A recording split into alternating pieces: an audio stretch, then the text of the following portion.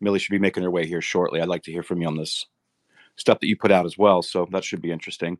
And then I'm also going to grab the Dan Bongino clip that I clipped today, because it really does put in context some things.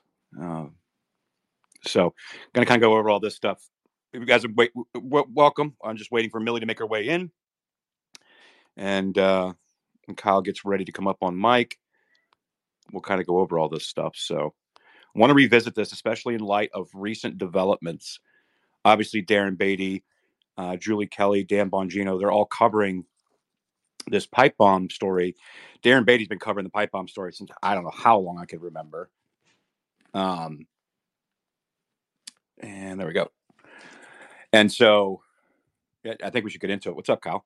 Hey, buddy. Yeah, I got stuck in the car. I'm still driving. Oh, yeah, no worries. If you want, I mean, I can just kind of pilot until you get home if you want. Sounds good. Let's do that. I will. I'm going to be inbound, but it's raining. I don't want to run into anybody. That's probably not worth it. That being said, I will listen. I'll just be as a speaker. I can't do any co-hosting until. Yeah, that way when you get home, get your setup going. That way I can drop you and bring up as a co-host. Yep, that works. All right, cool. I'm going to bring. I do need a volunteer. So if you guys don't know what I'm talking about here, like I said, Millie will be here shortly. But down in the chat, I put together kind of a mini thread of some of the content we're going to go over, because I think that we do need to kind of dig down in a lot of this content.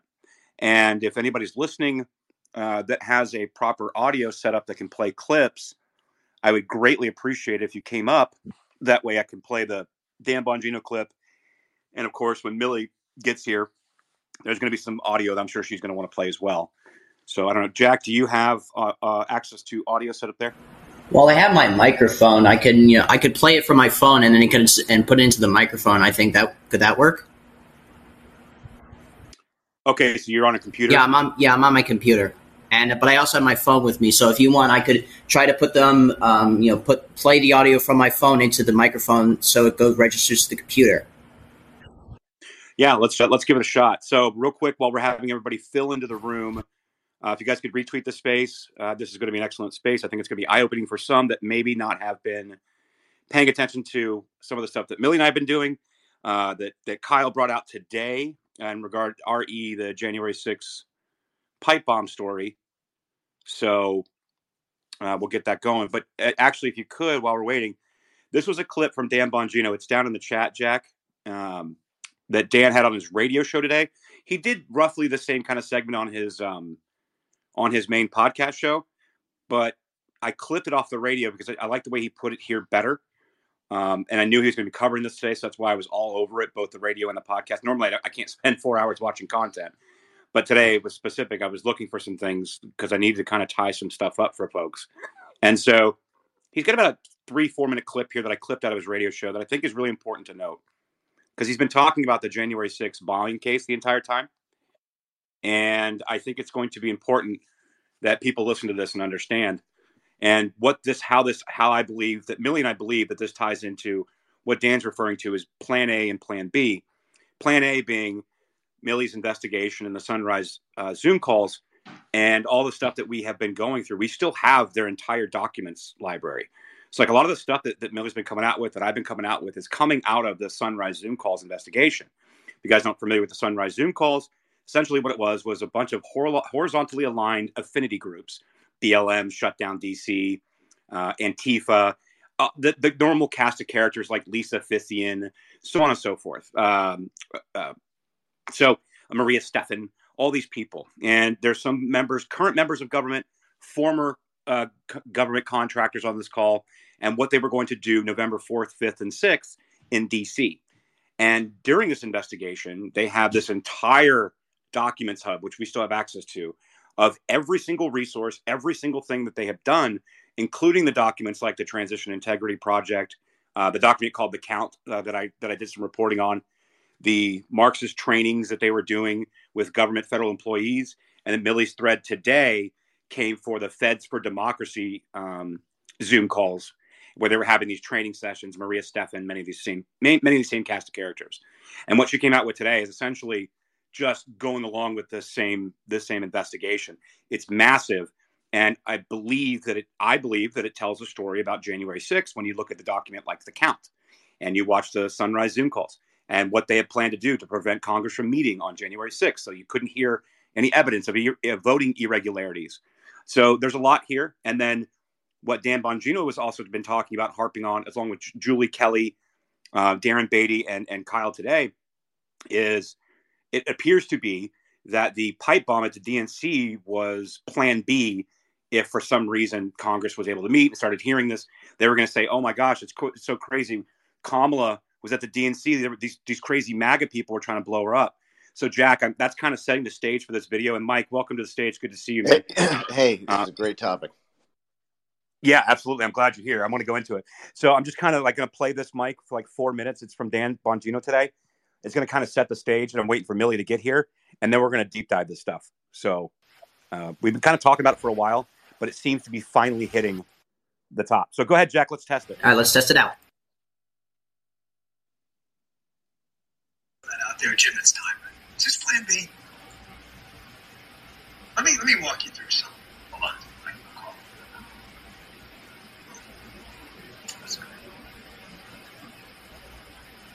Can you turn up just a little bit more? Thing on January 6th, they had a problem. Why? Folks, regardless of your feelings about Donald Trump's allegations about the election, there was clearly problems in the 2020 election. Anyone telling you otherwise is either blind or stupid or just straight up a communist, okay?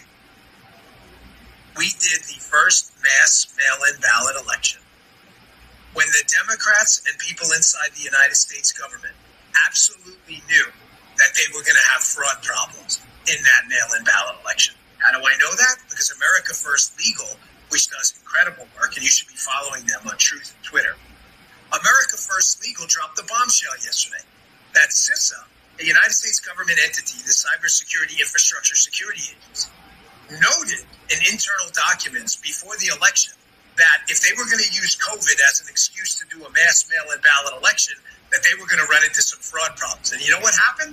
It was censored. We'll cover it in detail tomorrow, so don't sweat it. I'm not going to let it go. But it's related to this bombing story. The New York Times also noted, which I'll get to a little bit later, in a 2012 piece they did, that mail-in voting is rife with fraud. Matter of fact, the rejection rates for mail-in ballots are double. You mean the New York Post there? No, I mean the New York Times. The piece is by Adam Liptak. It's in my newsletter today, bongino.com/newsletter. If you'd like to read it yourself. The Democrats knew they had a problem. You cannot conduct a mass mail-in ballot election without legitimate concerns for fraud that both the United States government and the New York Times themselves brought up. This is why the left never covers my show, because they don't want people looking up the stuff I just told you, because they know I'm right. Now, I can't prove a counterfactual. What would the vote count have looked like if we didn't do mail-in balloting? I don't know. It didn't happen. It's called a counterfactual in economics. That's why it's impossible to prove. But I'm telling you, 2020 was shady AF. And they knew it. And that certification day, they had a problem. They knew if mainstream Republicans in both the congressional side of the House and the Senate side on that certification day brought up viable, believable problems and contradictions about the election, contradicting the Democrat narrative, that the entire nation would see it on every cable channel. And the Democrats needed a way to shut that down, like, what's his name, Jim? Bucky Powdermaker? If you know, you know. They needed Bucky Powdermaker. He shoots it down. It rhymes with hit. They needed Bucky Powdermaker. But the Democrats couldn't predict what Trump was going to do on the mall.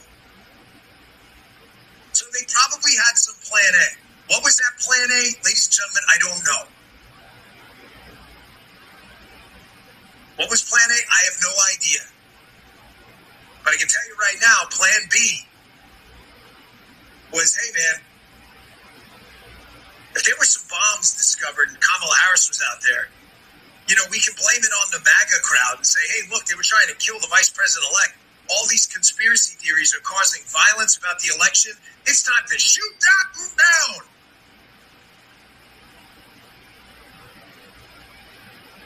Call me crazy all you want. I don't care.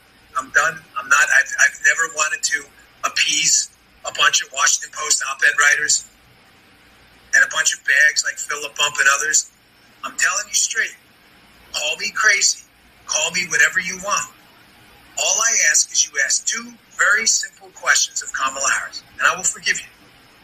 What the hell was she doing at the DNC during the biggest moment of her life, certifying this controversial election? What was she doing there? And why is the videotape of the bomb being placed outside of the DNC being placed? Why is it missing? You ask those two questions, call me whatever you like. Thanks, Jack. I appreciate it. And man, if you guys not catch his podcast today, please go back. I know he had Julie Kelly, I think today on his radio show. I didn't really catch it. I was working on some other stuff, but I caught this part, which is why I clipped it, because it's going into some of the stuff that Millie and I have been talking about, and Jennifer have been talking about in regards to the Transition Integrity Project. Dan's talking about that recently. No one's gotten to the count yet. However, we've been deep diving that, and I can tell you I have some concerns, and this is regards to Plan A. But Plan B, I mean, Darren Beatty seems to be in the same track. Julie Kelly seems to be in the same track. Dan Bongino seems to be on the same track. I haven't gotten, Kyle, your official opinion on this, or Mike, but my opinion, I agree with it 100%. And yes, you're right. I do not know exactly what Plan A was.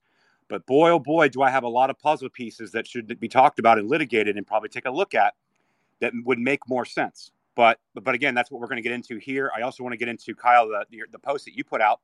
And then when Millie gets here, I want to talk about some of the things that we had a space on the stuff that Millie put out last night. And she put it into thread format, and it is damning. It's explosive. And she's going to break it up into, I think, two or three more threads, because it's so much information. And we play a lot of the video of Maria Stephan talking with federal workers, talking about what's going on and all these things. So that's coming, and I think we're trying to set the stage here. And I'm really trying to say, okay, I don't know exactly what Plan A was, who exactly was involved. I have a bunch of names. I got a bunch of documents. I got a bunch of Zoom calls. Got a bunch of this stuff, and I think that the proper investigation needs to be warranted. So, but this January 6th pipe bomber question by Dan Bongino, I think, is expert, and I think that we should get into it. So I don't know if you guys want to add anything before I kind of shift and keep moving. Let me throw something in there just to chew on the Plan A question, which I think is I think that's always been the question. Like, what was the original intention? I mean, I could talk about just about the other. Hang on, Jack. Hang on, Kyle's talking. Oh, wait, I can hear. Go ahead. Yeah. So consider this. Number one, whatever Plan A was, it was enacted by government people. It seems like that. So government plans tend to not be perfect. They tend to be sort of imperfect, and they're run with maybe first level order thinking. A lot of times, a lot of the people that are running strategy, especially if it's the implementation end, does not do real well. The question that I've had since the beginning, and I was just on with Owen Schroyer for InfoWars. If you guys missed it, you can always see it again tomorrow. He's going to run it on his Twitter feed. But the question we were discussing was, why was the date January 6th not declared a national special security event in the National Capital Region, an NSSE? Why did it not have the resources that would go into that sort of event?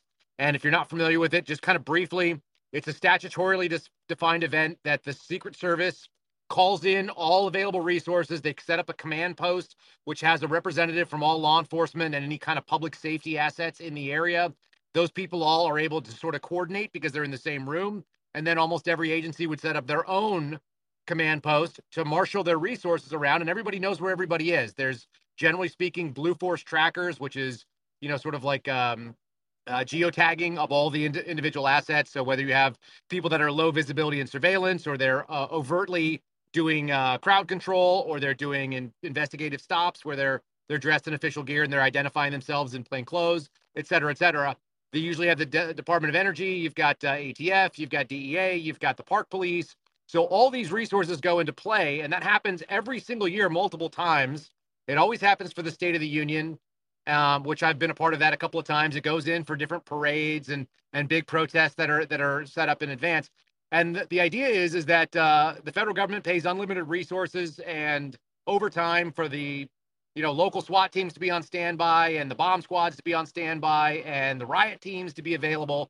So all these resources are generally marshaled And it's not that big of a deal to declare it. They just say, okay, there's going to be a big speech. There's going to be a big gathering. It's going to be the March for Life. It's going to be take your pick. They do it all the time. Why was that not declared? So that's part one of my question about the plan A, or sort of my thesis, my operational idea. Because if you don't declare that, then you're going to always be short on resources. And then the idea of a plan B is, if you have to, if something doesn't happen, whatever the plan A is, then you're able to easily pull even the limited resources that you have to whatever a secondary site is. If you suddenly have, okay, there's a protest going on outside the Capitol and it's not violent, guess what is violent? A bomb or two bombs that are placed. And you're going to have resources respond that are going to be able to set up a cordon and a security perimeter and make sure that people are minimum safe distances. You're going to have to evacuate things. There's all kinds of things that come into play once you declare that there's an explosive device or multiple explosive devices, because you have to assume based on size that it's going to have a certain radius, and that's going to be dangerous to basically everybody. It's indiscriminate. So I think that's kind of the framework that I look at this thing as. The plan A is actually less mysterious. It's not, real clear, but people breaching the barricades are coming in with a lower security perimeter. And I think the fact that it's not an NSSE, that's always been the big question for me, having participated in, I don't know, maybe a dozen of these things. And I didn't participate in every single one of them, but there's multiple every year. So just throwing that into the discussion. No, and I think it's very, very important to note, because again, we've heard, Kash Patel, and when he was, saying, hey, Muriel Bowser, hey, Nancy Pelosi, you're going to need X, Y, and Z, and it was refused. That's left a lot of questions. And I think that kind of goes along with what you're saying, Kyle. But then again, the January 6th pipe bomb scenario, right? Another thing that Dan talked about today was the fact that that camera that you can, what did he call it? You can rotate. What was it? RTV, I think is what he called it. PTZ. PGZ. Yes. Thank you. Right. So basically you can move it, you can zoom in, you can do all these things, and it's still going to have stationary cameras to do its backup when it's zooming in and it can't see the entire picture. And so what happened to the footage with those two other cameras that he pointed out today? I think that was a very important note. For what it's worth noting, tomorrow's going to be a big day to watch Steve Baker's channel. If you guys aren't following him, he's recently been signed with the Blaze full time, but it's TPC Tango Papa Charlie, the number 4 USA, TPC 4 USA. Watch Steve Baker. He's got something big coming tomorrow. I have an inkling of what it is, having some conversations with him over the last couple of weeks. And if he's dropping what I think he is, then it's going to be one of the missing links from this discussion.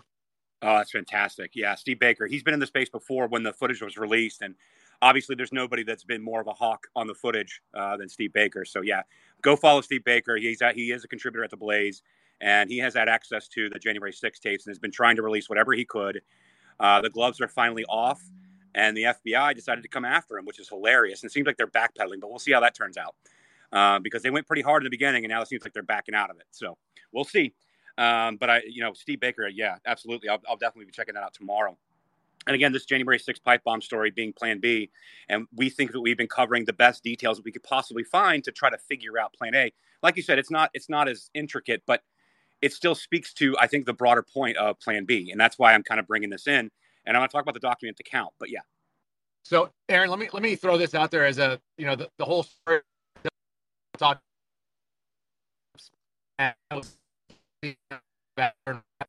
For what it's worth, and here's just my background in being there. If you don't know who I am, I've worked for the Washington field office for a little bit over 5 years, including during this time frame.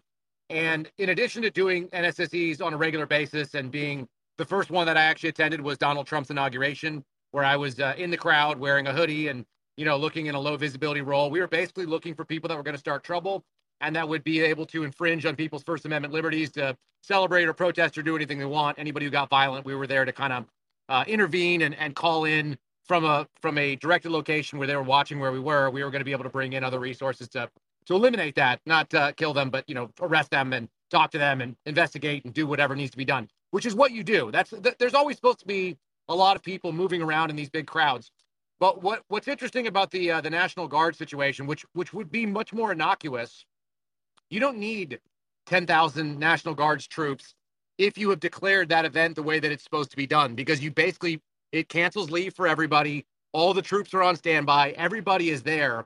And so if you had said, hey, we're going to offer you these National Guardsmen, we'd like to activate them and make it available, and they say we're declining, the assumption I would assume this is the way that I would always expect, because when that day was available for me and I took leave on January 6th on 2021, I was in Maryland and I shouldn't have necessarily been able to go to Maryland, but they didn't call it what it was supposed to be. So my team wasn't on standby like it normally would be. But generally speaking, when you have all those resources and mutual aid is called in for the locals and everybody's, getting a paycheck for doing overtime, then you don't need National Guard troops. And that would be the assumption that would always be the operational, thing. The only problem, and this is something that's always bothered me, and I don't know the answer to this, the Secret Service, in theory, answers to the president. It's an executive agency under DHS. And if the Secret Service, who declares NSSEs and then quarterbacks them, did not do so, why was that? Were they not, listening to what Trump was involved in at that point in time? Had they already begun transfer of power kind of mindset? Or had they really just fallen asleep on the job? And all those are kind of possible if you've ever been around the federal government. It's almost always sort of stupidity instead of nefarious purpose. And yet there's an awful lot of things that are in play on that particular day that we have to kind of look at it and go, there's maybe too many to just whitewash it and say this is just government malperformance or a failure to operate. And, I go back and forth, but the fact that Secret Service didn't declare it and they do answer in theory to the president is very weird to me. And maybe we'll flesh that out a little more. Yeah, no, I'd like to flesh that out as well. And so while you're making your way back home, Kyle, as well, I am going to bring up a couple documents here in regards to Plan A. I think it's just important to note because it is important. And here's why. I want to flesh that out because I want to wait for you to get home so we can also talk about your post today and your response to Thomas Massey and kind of what's going on and what Dan and Julie and Darren and everybody's been talking about. I think it's important. So we're going to get to that as well as soon as you get home. And up in the chat, or up in the nest, I'm sorry, guys. Up in the nest, I've got Kyle's post from today. And if you scroll to the right, the very first post, it's called Documents Thread. This is from a space that Millie, Jen, and myself, we did back on January 6th. And it was on the anniversary, actually. There was a reason we did this. One of the documents, and let me kind of set the stage here. Where are my audio guys? They both dropped, actually. But let me set the stage here a little bit. So in the Sunrise Zoom calls, obviously there's tons of documents. One of them was Transition Integrity Project. We've talked about this. This is the war games that was done by the Berggruen Institute, Niels Gilman and Rosa Brooks. Rosa Brooks is a very familiar name. And obviously Norm Eisen and many of these other people. And they did the Transition Integrity Project where they war gamed how the election would go. And this is back in August of 2020. They released the report August 14th, if I'm not mistaken, off the top of my head.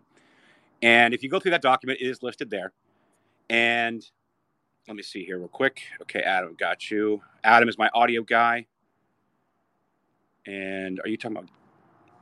One second. I'm getting some messages here, guys. I'll kind of just give me 1 second. Yeah, Aaron, while you're doing that, if you're able to bring up Senior Chief EXW and George, if you're willing to join, George got some interesting visibility to the discussions after the fact to all the fusion centers and the national level calls that were going out regarding the investigation and what was being briefed to the rest of the FBI, which I think is also worth hearing when we start talking pipe bomber. It's worth knowing what the internal messaging was. Yep, I sent him a request as well. So thank you for that, Kyle. I got him. I haven't seen him in a while, so I forgot who he was. I got him now. Sent him the request. So anytime he requests the mic when he can, it'll automatically kick him up. And in these documents that I was talking about in the Sunrise Zoom calls that Millie had somebody inserted inside, she has all of the recordings of every single bit of the Sunrise Zoom calls. And it's really fascinating. When you look at these horizontally aligned leftist protest affinity groups like Sunrise Movement, BLM, Antifa, Shut Down DC, and like the common characters like Lisa Fithian and Maria Stephan, who is a color revolution specialist. She wrote a book on it. And it kind of based on Gene Sharp's work. If you guys don't know who Gene Sharp is, he's the originator of, kind of color revolutions. And then Maria Stephan wrote a book. And then you've got people like Norm Eisen and Michael McFaul. Michael McFaul is an interesting character. We've talked about him a lot on the side regarding EIP and Stanford Hoover Institute. Anyway, long story boring. Out of these calls, there's tons of documents we're still going through. Millie's been releasing a ton. I released a couple. One of them was called The Count. And this is essentially like a 40-page document that was designed to give to the quote-unquote ground troops. To kind of set the stage on what the ground troops were these horizontally aligned affinity groups that were going to start protesting and shutting down D.C. November 4th, 5th, and 6th. And essentially what they were going to do is various different activities. They had entire planning going on. They had where all the police stations were. They had exact maps of the White House, exact maps of the Capitol. But in this document, the count, it's really interesting to note because this came out of it. On page 35 of this document, sorry for the plane, guys, Democrats in Congress must use every constitutional, procedural, and political means necessary to delegitimize Trump's attempt to usurp the presidency, up to and including voting in unison against any Republican effort to count Trump's electoral college votes, ordering the sergeant-at-arms to remove Republicans from the House chamber, boycotting the electoral college count, and staging protests inside the Capitol to make it physically impossible for Congress to meet. Now, that is for January 6th. So this document here essentially was, they knew, like kind of what Dan was talking about in that opening clip that I played, where they knew that there was going to be way too much that they were going to be able to explain away. And that's why he brought up the CISA report that America First Legal has done. That is also attached to one of the threads, guys. If you want to go take a look at that, it's a damning report. If you consider that they knew that there was going to be challenges. Now, we've pretty much gotten the timeline down to when the windows started being broken and people started breaching the barriers was around the time that Paul Gosar out of Arizona was going to start reviewing some election irregularities. Now, I'm not making the exact connection. Could have been a coincidence. I'm simply reading these documents. I'm listening to their words on these Zoom calls that they had, what their plans were. We've reviewed them a million times. We'll do it again. But I might even do this for the space. I want to get some comments because I see Senior Chief's up with us and Mike's up with us and Kyle. So I don't want to just run this place with the audio. But Millie did put together a 3-minute clip of exactly what the Sunrise Zoom calls were. And then when you look at documents like the count and you look at the events that happened on January 6th, you start kind of asking some questions. And this is where I start to look at what Plan A looks like. Because as Dan pointed out as well, they knew that Congress could not meet and review all of this. They just couldn't let it happen. And so was the pipe bombs Plan B? I think those are the questions that we're going to litigate.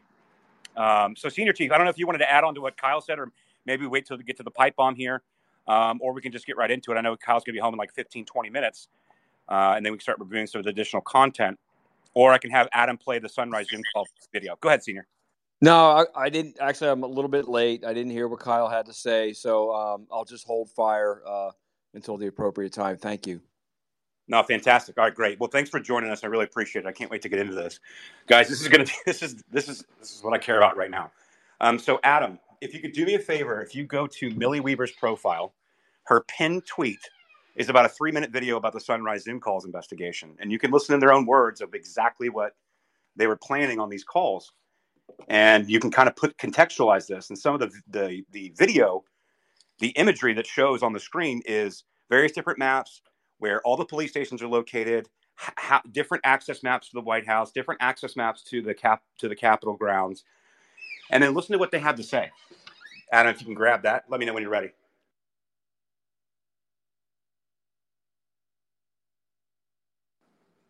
Adam, are you talking? I can't hear you.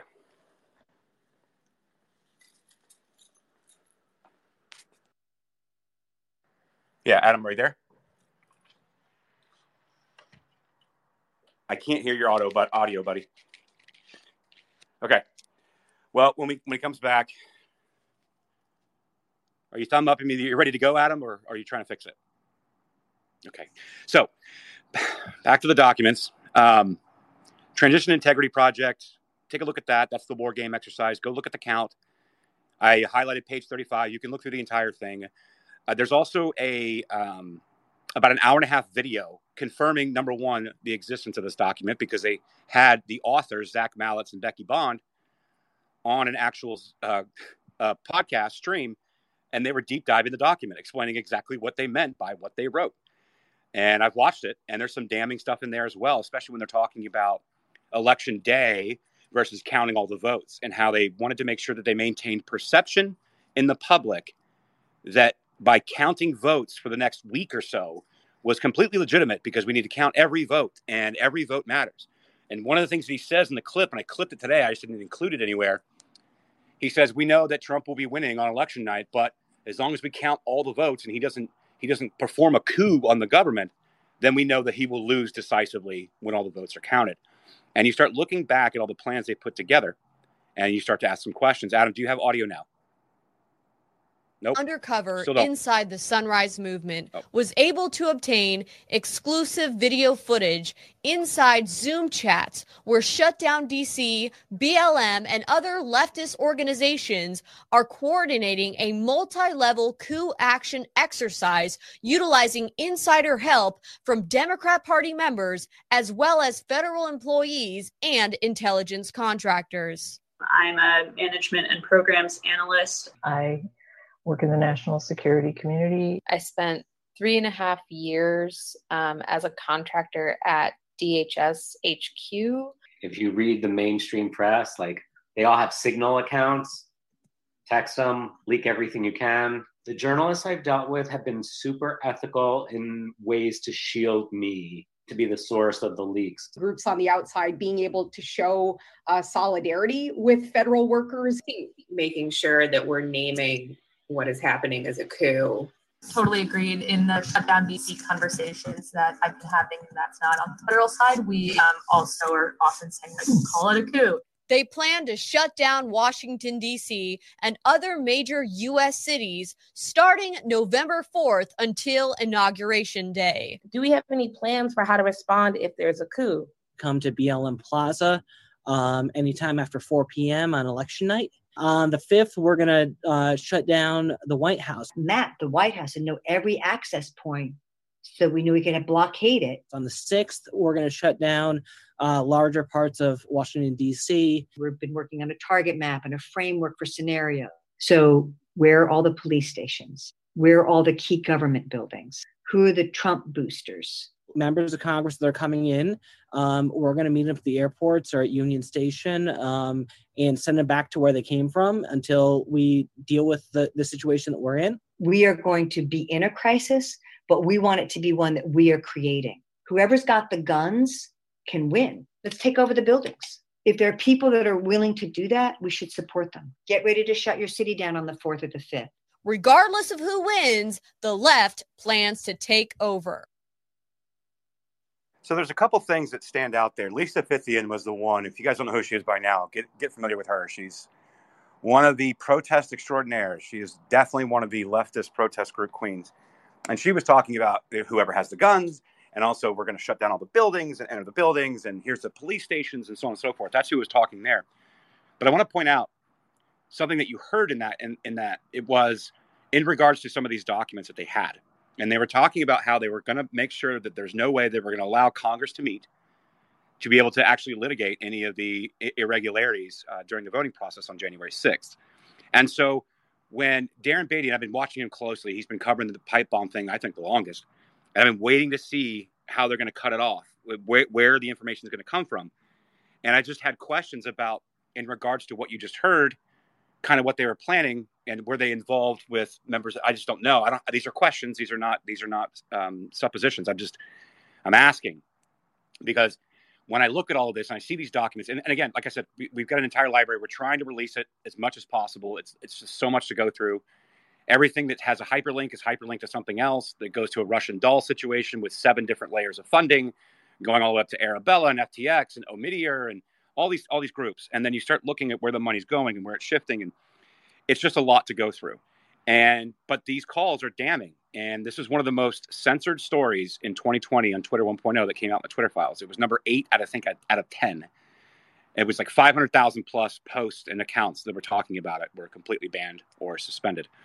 So that's why there's a lot of questions around this. And, one of the things that I discovered was also these Marxist trainings. I put that thread out, I don't know, a couple weeks ago. And then Millie put out the thing she put out yesterday. And so I think this leads us, I just have questions. Is it connected with the pipe bombs? Is that coincidence? Because the way that it seems to be understood with the pipe bomb scenario, that was be a backup plan saying, oh no, look at these crazy MAGA people. They're gonna try to bomb the future Mrs. Vice President. But Dan, that's an important question. Why was she not celebrating a win, a victory? Why was she at the DNC? And why was she so cavalier about, oh yeah, no, I had a meeting. So I was at the Capitol and then I had a meeting and they said we had to go. She had several interviews after this supposed incident happened. Never mentioned it once. Dan pointed out also today, I think it was really important to note, 160,000 plus posts after the grenade incident with Bush over in Georgia, but no mention of this other than Darren Beatty, Julie Kelly, and him. It leaves you with some questions. And so I don't know. I kind of wanted to paint that picture. I'm not trying to solve the story here, but when we're looking at this stuff, I just have questions. I don't know what you guys think with my panel here. It's actually worse than that. I can't really divulge the extent of my involvement in some of this stuff, but I can tell you. Well, no. Let me just comment on this specific thing, which is that it's a lot worse than that, because not only has Kamala Harris, been mum about this, but it was a huge deal to even get the disclosure of her even being at the DNC building. It took 10 months for the disclosure to be that she was at the DNC building, and it took about a year for the timing of it to come out that she was there, basically, and like drove by the pipe bomb, specifically on that morning, with that the Secret Service, took her right by the pipe bomb. And this actually had very big implications for many January 6th cases. Not only so she refused to disclose. It wasn't like nobody asked her. She was the missing link, actually, on the security overview that the feds were trying to put together for the security lapses and the so-called intelligence failure. Everyone said, well, where was Kamala Harris that day? Because her and Mike Pence being at the Capitol was the reason that it was a restricted zone. That was the normally you're allowed to go. The Capitol is public property. But the reason that those barricades had the legal force that they did with respect to the federal charge of trespassing was because of the alleged presence of Kamala Harris and Mike Pence as the VIPs there. So there was a legal significance to that. And even worse, the Justice Department was assumed that Kamala Harris was on or around Capitol grounds the whole time. In fact, for the entire first year of January 6 prosecutions, they were arguing to judges that that one of the reasons that some of the people were sort of Ku Klux Klan Act adjacent, or should have the book thrown out at them, was because of a sort of racially animated sight of them chasing around the first black female vice president elect within the building. But it turned out she wasn't there, and the Justice Department actually had to go back a year after the fact and update, in fact, even resubmit things to a grand jury, because they had lied to a judge that Kamala Harris was at the Capitol. And when it came out that she was actually right by the pipe bomb at the DNC building, they had to resubmit and refile things with the grand jury. So not only was she not sort of probed about it, not only did she keep mum, but she kept mum as people were indicted for allegedly trying to terrify her at a place she wasn't even at. So they kept that not only such a secret from the American people, but from their own federal prosecutors. Yeah, that is far more pernicious. That's awful. And again, that would explain why she was never talking about it, because she was just letting it go, and they were using it to further this January 6th narrative. And there's a lot of people that suffered from it. And again, I think we're going to get into this a little bit. And Cal's joined us. I believe you're now on your full setup on this DNC pipe bomb. Again, I'm chasing Plan A because it's all the documents I have. But what you guys are doing and looking at Plan B here, there's a lot of questions. I think you raised excellent points, number one. And I think it kind of goes into a lot of the content that's being discussed over the last week and the last few years, really, like you pointed out. So I'm interested to kind of get down on this. And Kyle, it looks like you've joined us now in your official capacity. Am I official now? Is that what we're saying? Yeah. I mean, now you're in front of your throne. Well, I am not actually. I'm still working my way up there, but I'm at my house on the Wi-Fi, so that's better than nothing. So it's also worth noting too, as we're looking at this stuff, right, that not only do they have to go back and get superseding indictments and go back to a grand jury and ask for corrected fact patterns, which were false beforehand. The second piece is that over and over, and January 6 complaints, We could get into that even deeper, actually. But the complaints that are written there are written unlike any other criminal complaints because they constantly are adding facts that have nothing to do with any individual's case. They have this huge section of the fact pattern, the affidavit, that just like continually tells us about what went on that day and how bad it was and that there were bombs found and people were bad. And then like this person was like in a place they weren't supposed to be. Like, what the hell does that have to do with anything other than it just shades the mindset of these magistrate judges who are signing off on the arrest warrants, which is what the criminal complaint accomplishes. So a lot of the stuff that's going on, it's so unusual. You know, they basically rewrote a brand new protocol for what would otherwise be law enforcement, and is no longer law enforcement. I don't know what the hell it is, political activism, I guess. But the things the FBI has done to go after the people that were involved in January 6th and the way that it's presented the case into the judicial system, it's unlike any other. There's no other case pattern that is like this. And you know, when you have false statements, then you have to go back and get them resworn out. Like that could happen if it was a mistake, but this is not a mistake because it's not a mistake because the investigators had, you know, access to all the information. They just sort of made some stuff up, and other parts of the government were adding false information. So consider this thing: why on earth has Kamala Harris not been running around crowing about how she was almost killed on that day? And all these bad things almost happened to her because there was a bomb outside the place where she was. You know, we've got a victim that loves to tell you how everything is wrong and bad, and everyone's sexist and racist and, you know, misogynistic, etc. And yet we don't see her running around and doing that. And let me add this one more. I'm going to throw this more grenade, and then we'll see what George has to say. But why have we not seen a massive award program? You know, we saw that officers who were in the Capitol Police were given awards for things that either didn't happen or didn't happen the way that they were said. We see a guy who shot a woman in the neck and nothing happened to him. He was able to keep his job, apparently. And then we've got a guy who apparently, while in plain clothes, was walking past and spotted a pipe bomb that could have been meant for the future VP of this country, and he didn't get an award for his like outstanding, you know, looking out, his eagle eye. He didn't get the Hawkeye Award of whatever the United States Capitol Police is for spotting a bomb on the ground. What kind of shit is that? Like, what planet are we living on where we're going to buy that this guy went out there and basically saved everybody nearby? And then, of course, nobody behaved like it was an actual bomb, but that's another story. We'll get there next. He didn't get an award. We haven't heard anything about him. How come he hasn't been paraded out there? How come the president call him out and give him a medal for saving his number two? You know, none of this stuff happened. That adds so many more suspicious questions into the mix.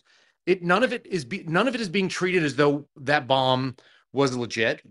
And none of it is being treated like it was a bomb at all. And none of it is being treated like it was a surprise that it was there.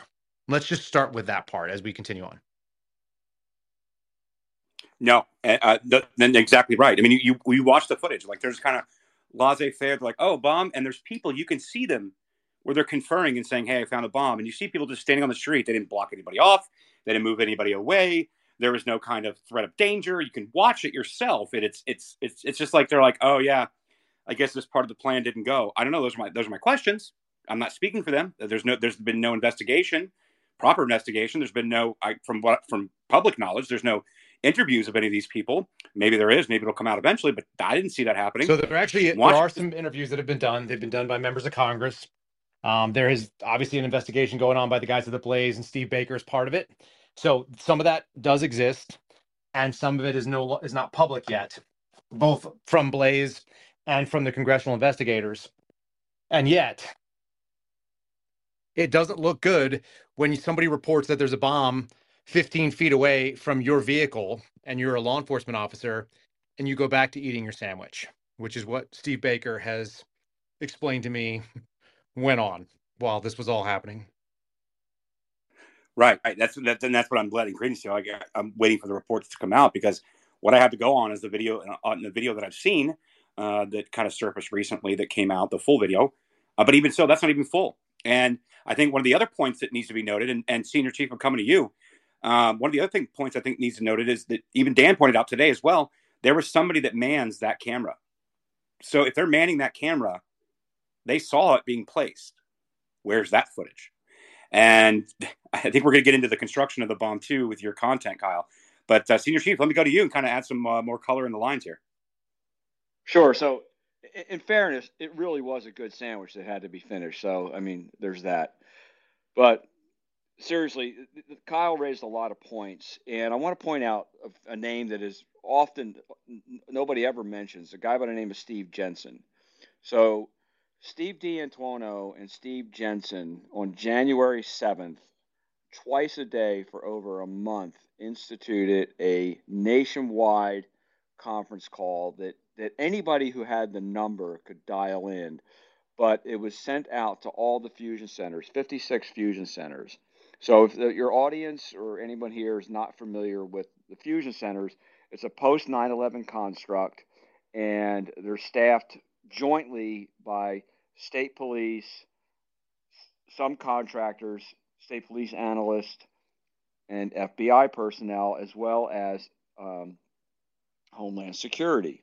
And the fusion centers have a direct reporting mechanism to the governor. So if there's something serious going on in the fusion center, the governor knows about it. So beginning on January 7th, twice a day for over a month, Steve D'Antuono would come on and he would, like old school Free Will Baptist Church, evangelize 56 offices, and just let's just be generous, or I'm sorry, let's be stingy with the math and say that there were 10 people in those 56 fusion offices, fusion centers, listening to those conference calls. There's over 500 people getting worked up twice a day by Steve D'Antuono how our democracy almost fell. And the language was beyond, hyperbolic. I gave testimony to Congress about this. D'Antuono denied that, and other surrogates of his came to his defense and said, no, he was not hyperventilating and not hyperbolic. I was on the calls. I've got over 26 years in uniform, combat tours. This is not a guy you'd want to follow into a bad situation. And then Steve Jensen came on, and he was kind of like the nuts and bolts guy. So let's put this into perspective. You're broadcasting out using the megaphone that is the FBI to 50 governors through their fusion centers and through reporting mechanisms, both oral and written. You're broadcasting this message using the full force and authority of the FBI that our country almost fell on January the 6th. That narrative is important, because it ties together everything else. Then there was secret reporting on the pipe bomb, and they lied to their own personnel. And a friend of mine who is FBI EOD even said to me, this is not a viable device. So they were well prepared to craft this narrative to a wide audience. So it's no wonder, and Kyle had pointed it out, that these magistrates and these grand juries are just rolling right over, because up until January 5th, they were, largely ignorant, hopefully apolitical. And then this stream of consciousness comes out of Stephen D'Antuono and Steve Jensen. So it's no wonder it's hard to get through that noise into any kind of constructive narrative.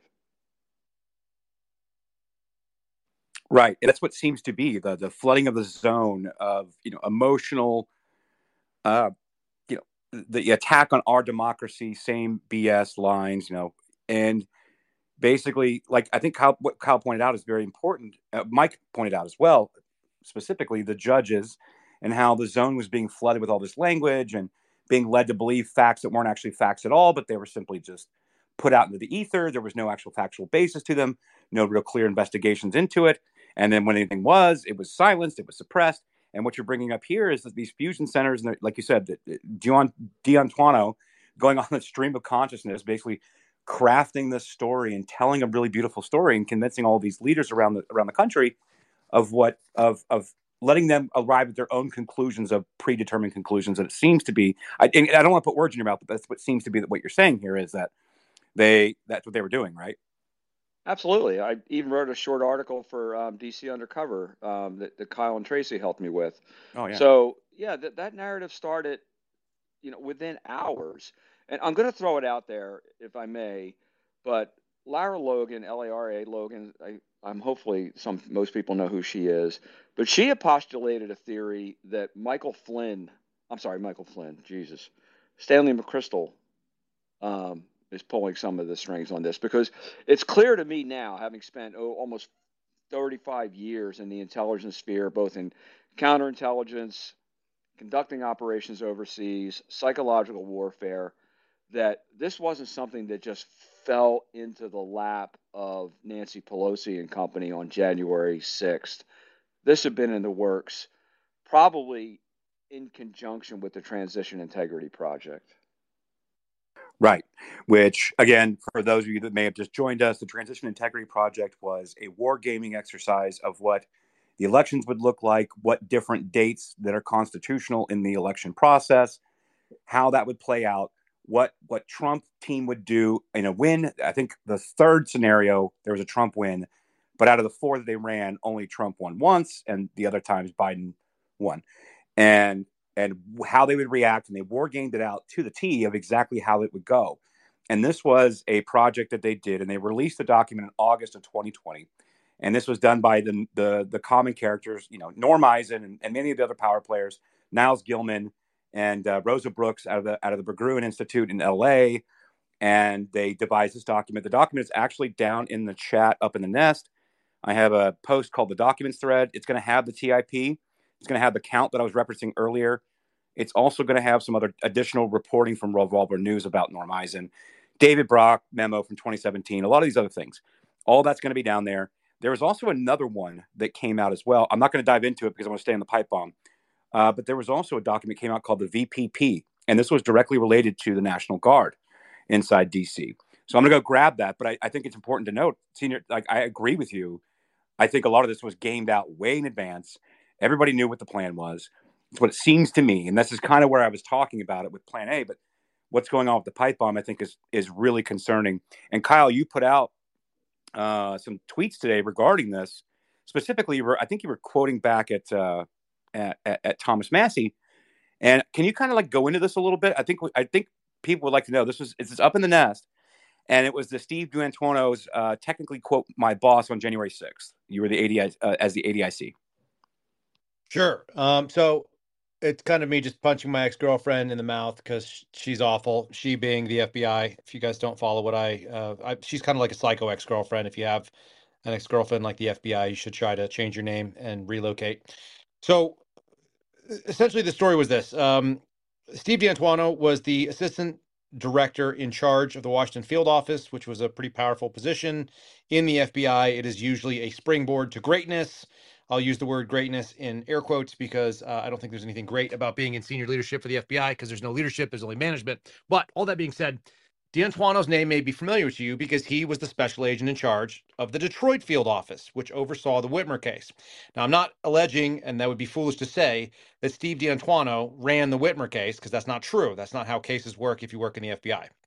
What happens is a GS-13 or below, but generally a GS-13 and maybe somebody else is running the case. That's the pay grade level. There's a GS-14 who is the frontline supervisor. There's a GS-15 who's known as the assistant special agent in charge.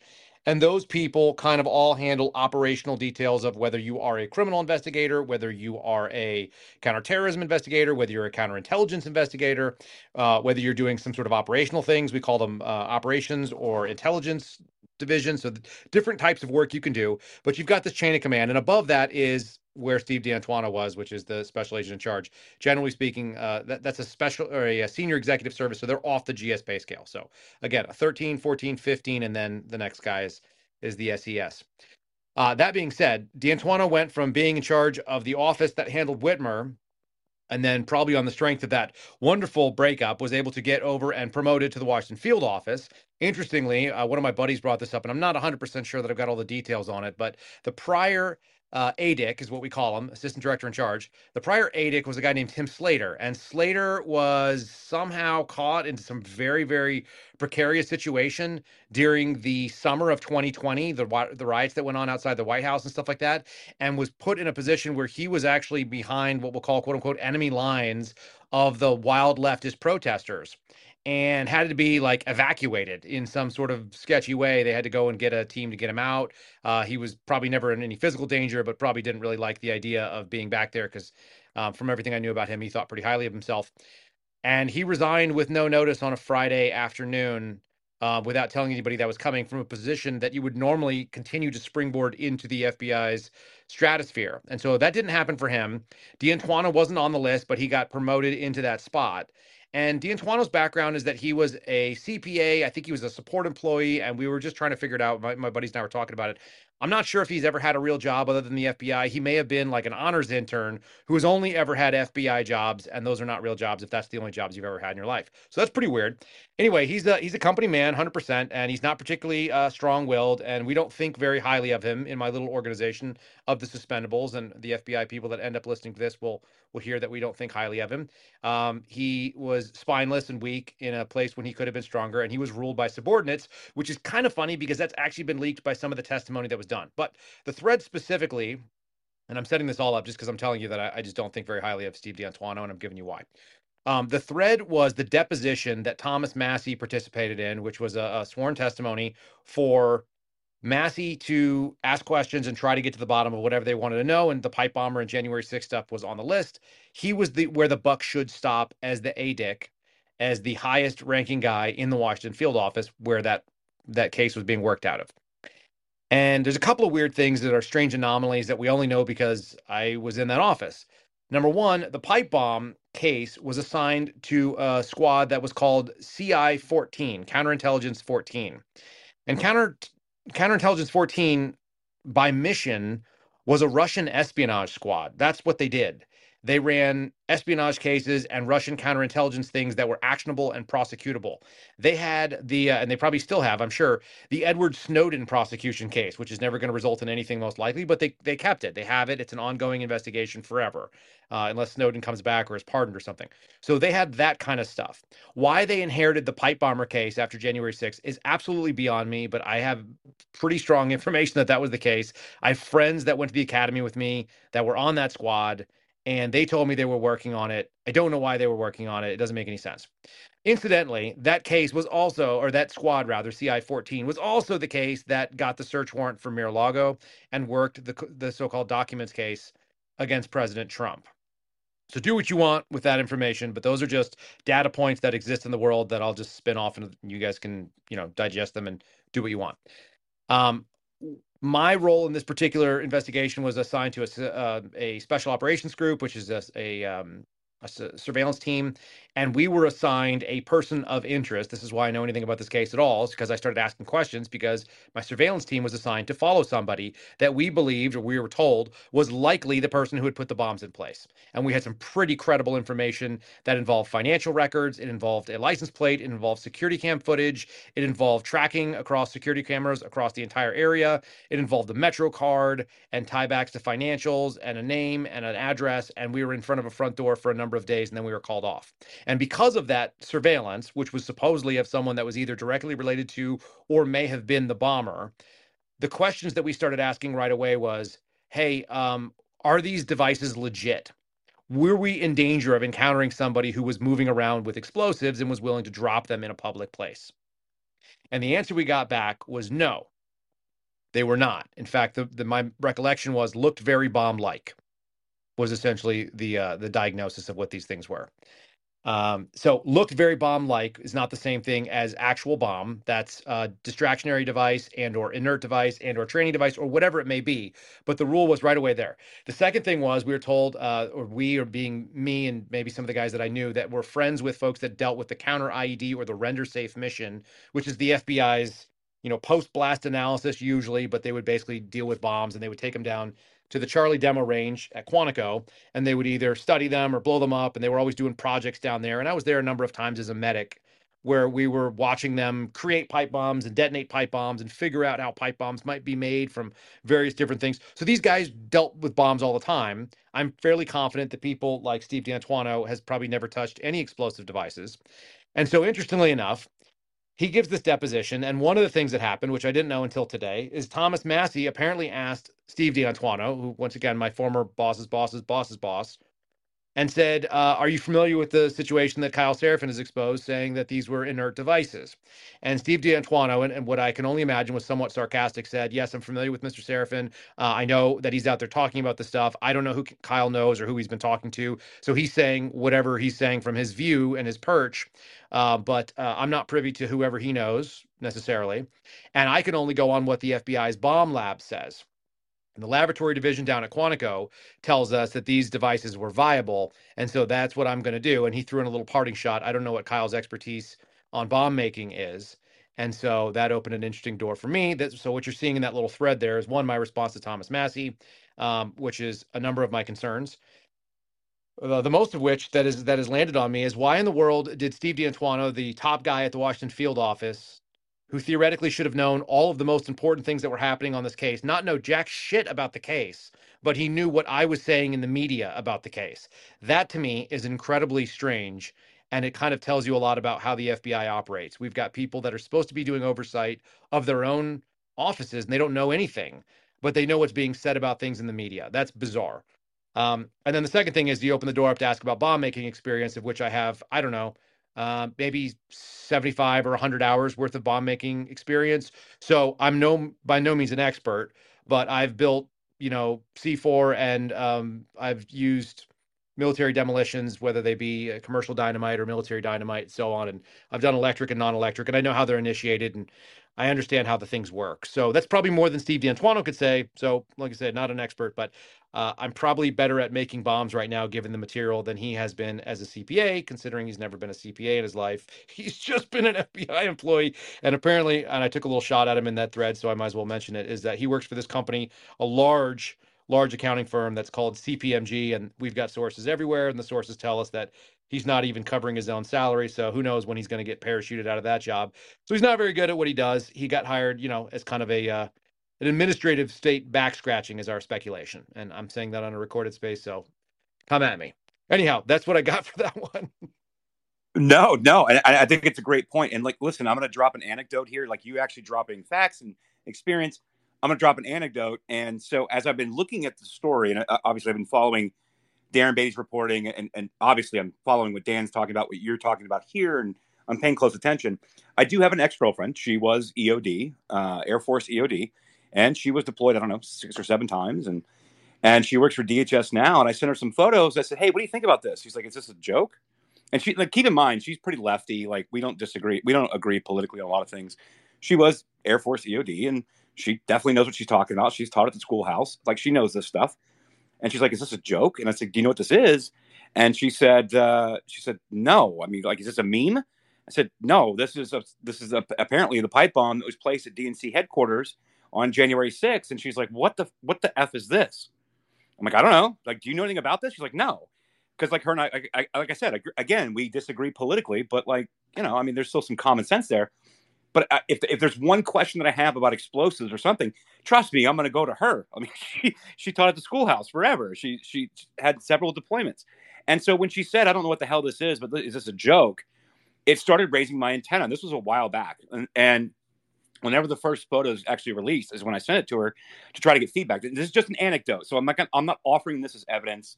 Just to be clear to the people that are listening, I'm simply saying that people with experience in this looked at this and laughed at it.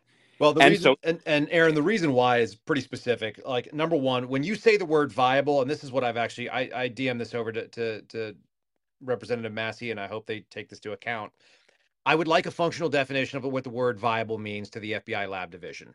Because if the word viable means that it checks all the boxes that say that an explosive device has a casing, which that has, that it has explosive residue or some sort of explosive material, which that may have had even if it was as small as a black hat, that it has an initiation device, which is like a timer or a cell phone or any other kind of like remote detonation option, or it has a fuse. Those are the ways you could do that, basically, electric or non-electric. It has a power source, which that had a battery, and then the wires of the transmission for the power source, to the ignition. If that's what they're checking the box as, and that equals viable, even though it doesn't equal legit explosive the way that we would hear the word viable, because if you said, is that a viable bomb? And I said, yes, then we wouldn't want to be in the same room with it. That's not the same thing as if they said, well, it's viable because it has all the parts of a bomb, whether it works or not. And so that's I think the question we have to hone in on. And anybody who's seen improvised explosives looked at these things and they go, the silly things about it are it's got a cap, it's got wires that run inside of it, but those wires are not sealed in place. Generally speaking, you'd either use like a clay or a glue or a putty or something to keep those wires so they stay where they are so they can actually initiate the explosion. And I'm happy to be corrected by anybody who's got a lot more experience, but you don't want your initiation wires to be running around and not anchored into place. So this is one of those silly things that you're putting that thing down there. This also in January, it's chilly out. You're going to have atmospheric problems. You don't necessarily want like moisture and things getting in. So there's a lot of like goofy things about this that looks very bomb-like, which is what it looks like to anybody who's ever kind of messed around with this stuff.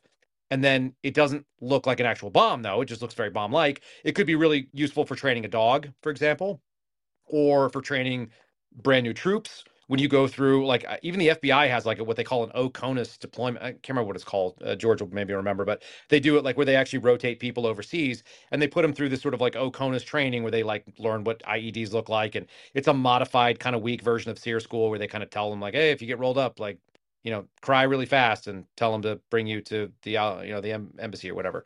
So they use these kind of things to make people spot wires and potential initiators and so on. But like, does it look like the real deal? But you still have to treat it like that in public. That's the thing. Even if you can look at it and go like, oh, I see some like major construction problems with this thing, you'd still treat it real if you found it in the wild, if you're walking on the street as a Capitol Police officer. And that's why so much of this stuff doesn't make sense, because the response, basically the stimulus and the response don't align in this case when you're watching the video. Right. And that's the point I was trying to make. The reason I brought up when she laughed at me for sending it to her, she thought I was sending her a meme, was because I'm trying to actually convey the point that this is a political narrative messaging type event with no real threat. And no one seemed to treat it as a threat at all, as we reviewed in this content. Therefore, not being a threat, what is its motivation? Well, it's political.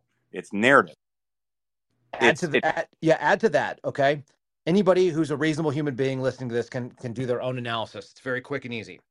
The single most potentially dangerous thing to anybody directly on January 6th was 2 indiscriminate explosive devices left in public without any idea of when they might go off or who they might hurt and who might be there when that happens, because they're on a timer in theory.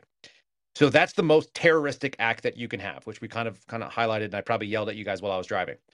Now, add to the fact that we are dealing with an organization, the FBI, that has basically stood up 3 full squads, fully staffed with analysts and analytical people and agents and investigators and supervisors, and they have all the resources to do everything. And they're running down basic trespassers, and they seem to be doing something very different than running after the person that seems like it's okay to drop indiscriminate explosive devices in a public area, particularly our national capital. That seems like something that we should really want to get down. I could have 30 agents run after somebody who's dropping pipe bombs in the national capital, and I'd be like, well, that seems about right until you figure out who it is. They've never found that person. They've never alluded to that being a failure by not finding them. They kind of are like, oh, well, obviously we're doing our best and the data was corrupted. Like, what else could we do? Blah. Like, that's not how real people talk about real serious problems.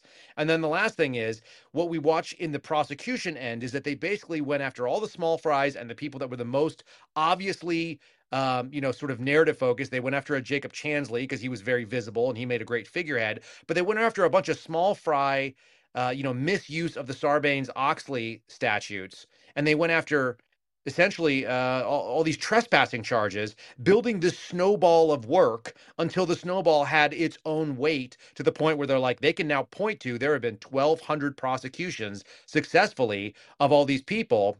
So what's another, 1,000 of them? They've already got the weight of work behind it. That is the, it justifies the ongoing work that's going to continue. It's like, how do you know we're going to be successful? And why do you think it's a good idea? Because we've been successful in court this number of times and all these people are in jail because of our great work. Look how wonderful we are. And we're going to do more of it. And everyone goes like, I got it. We accept it.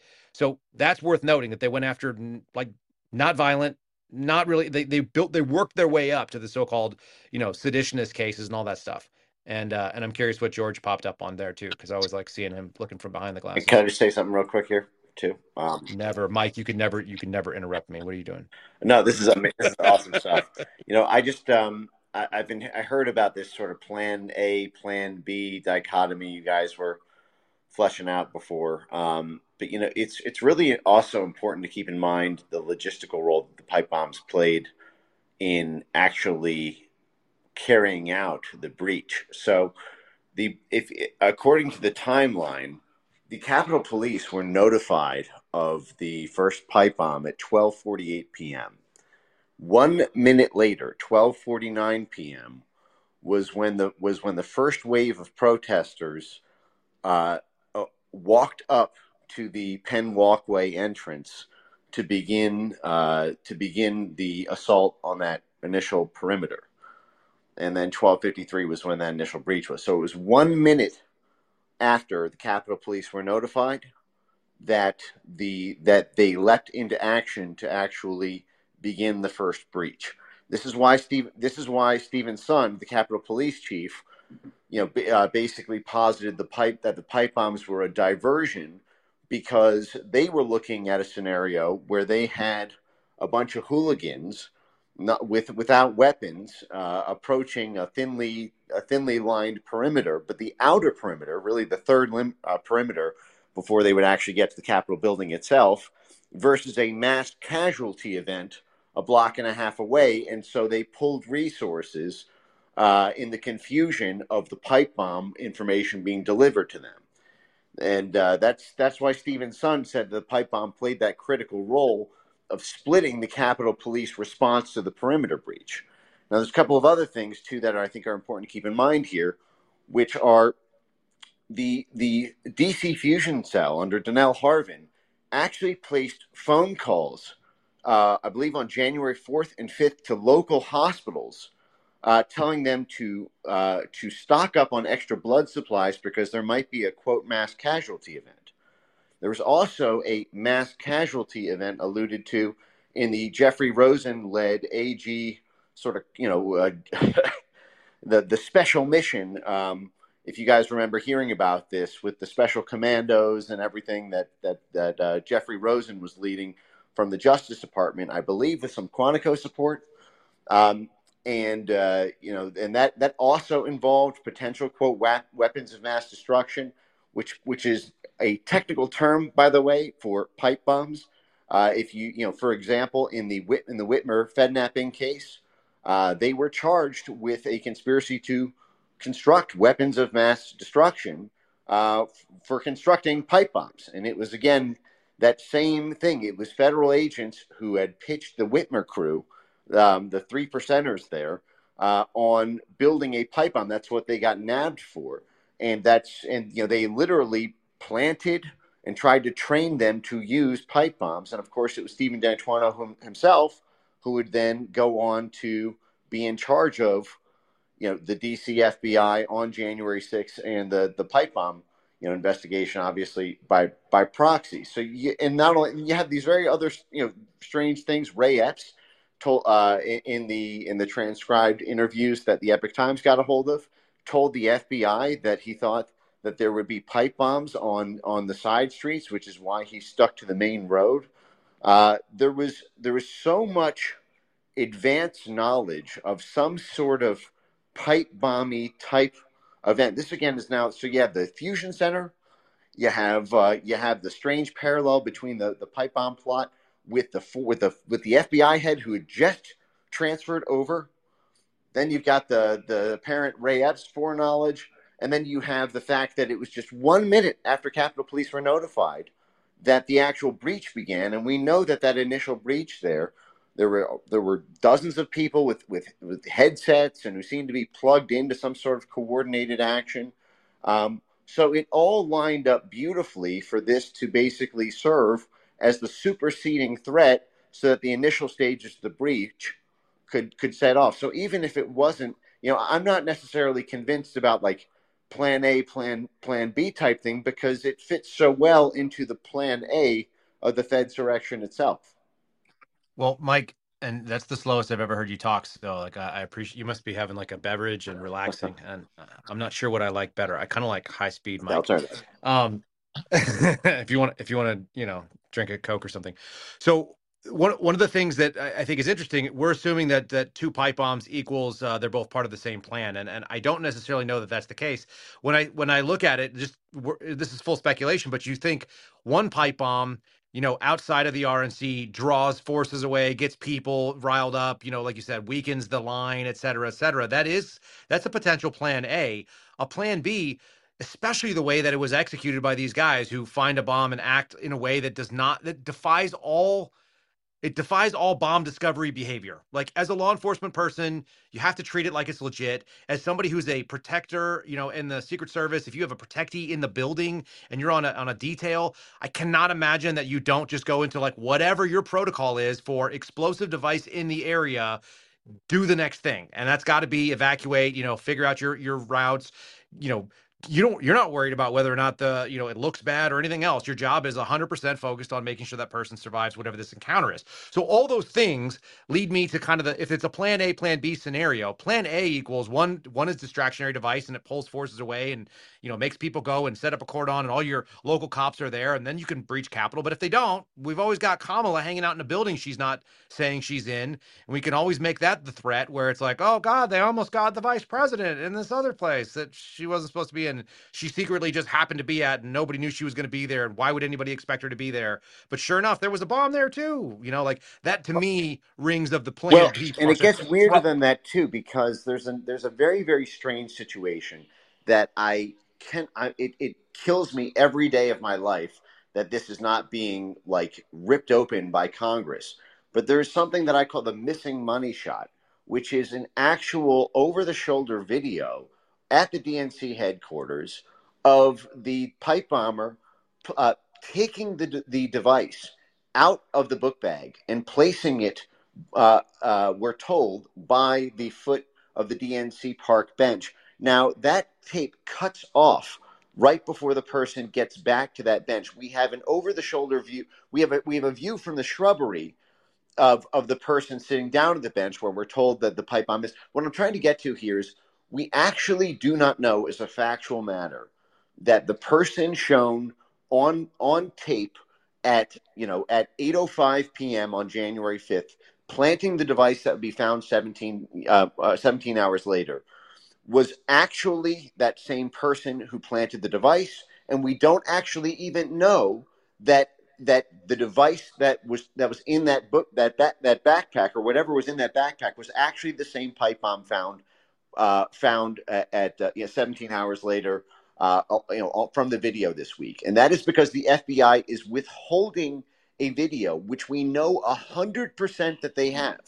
Now, they uploaded two sets of videos on the FBI archive. In March 2021 and September 2021, they have not uploaded a single new video since September 2021. So it has been, 2.5 years since they've uploaded a single new video. And what's crazy about those two videos, when you juxtapose them, is they have the person walking up to the park bench the first time in clear view, where because these are two adjoining park benches. He sits on the north side one initially, and then he sits on the west side one, but they're the same bench basically. They form an L. And we have a clear shot of that person walking up to that bench, where he then makes some text messages and then does a sort of L lap around the perimeter. And then we have an opposite side camera view of him coming up to the bench, sitting down in it, but it's secluded by this giant shrubbery.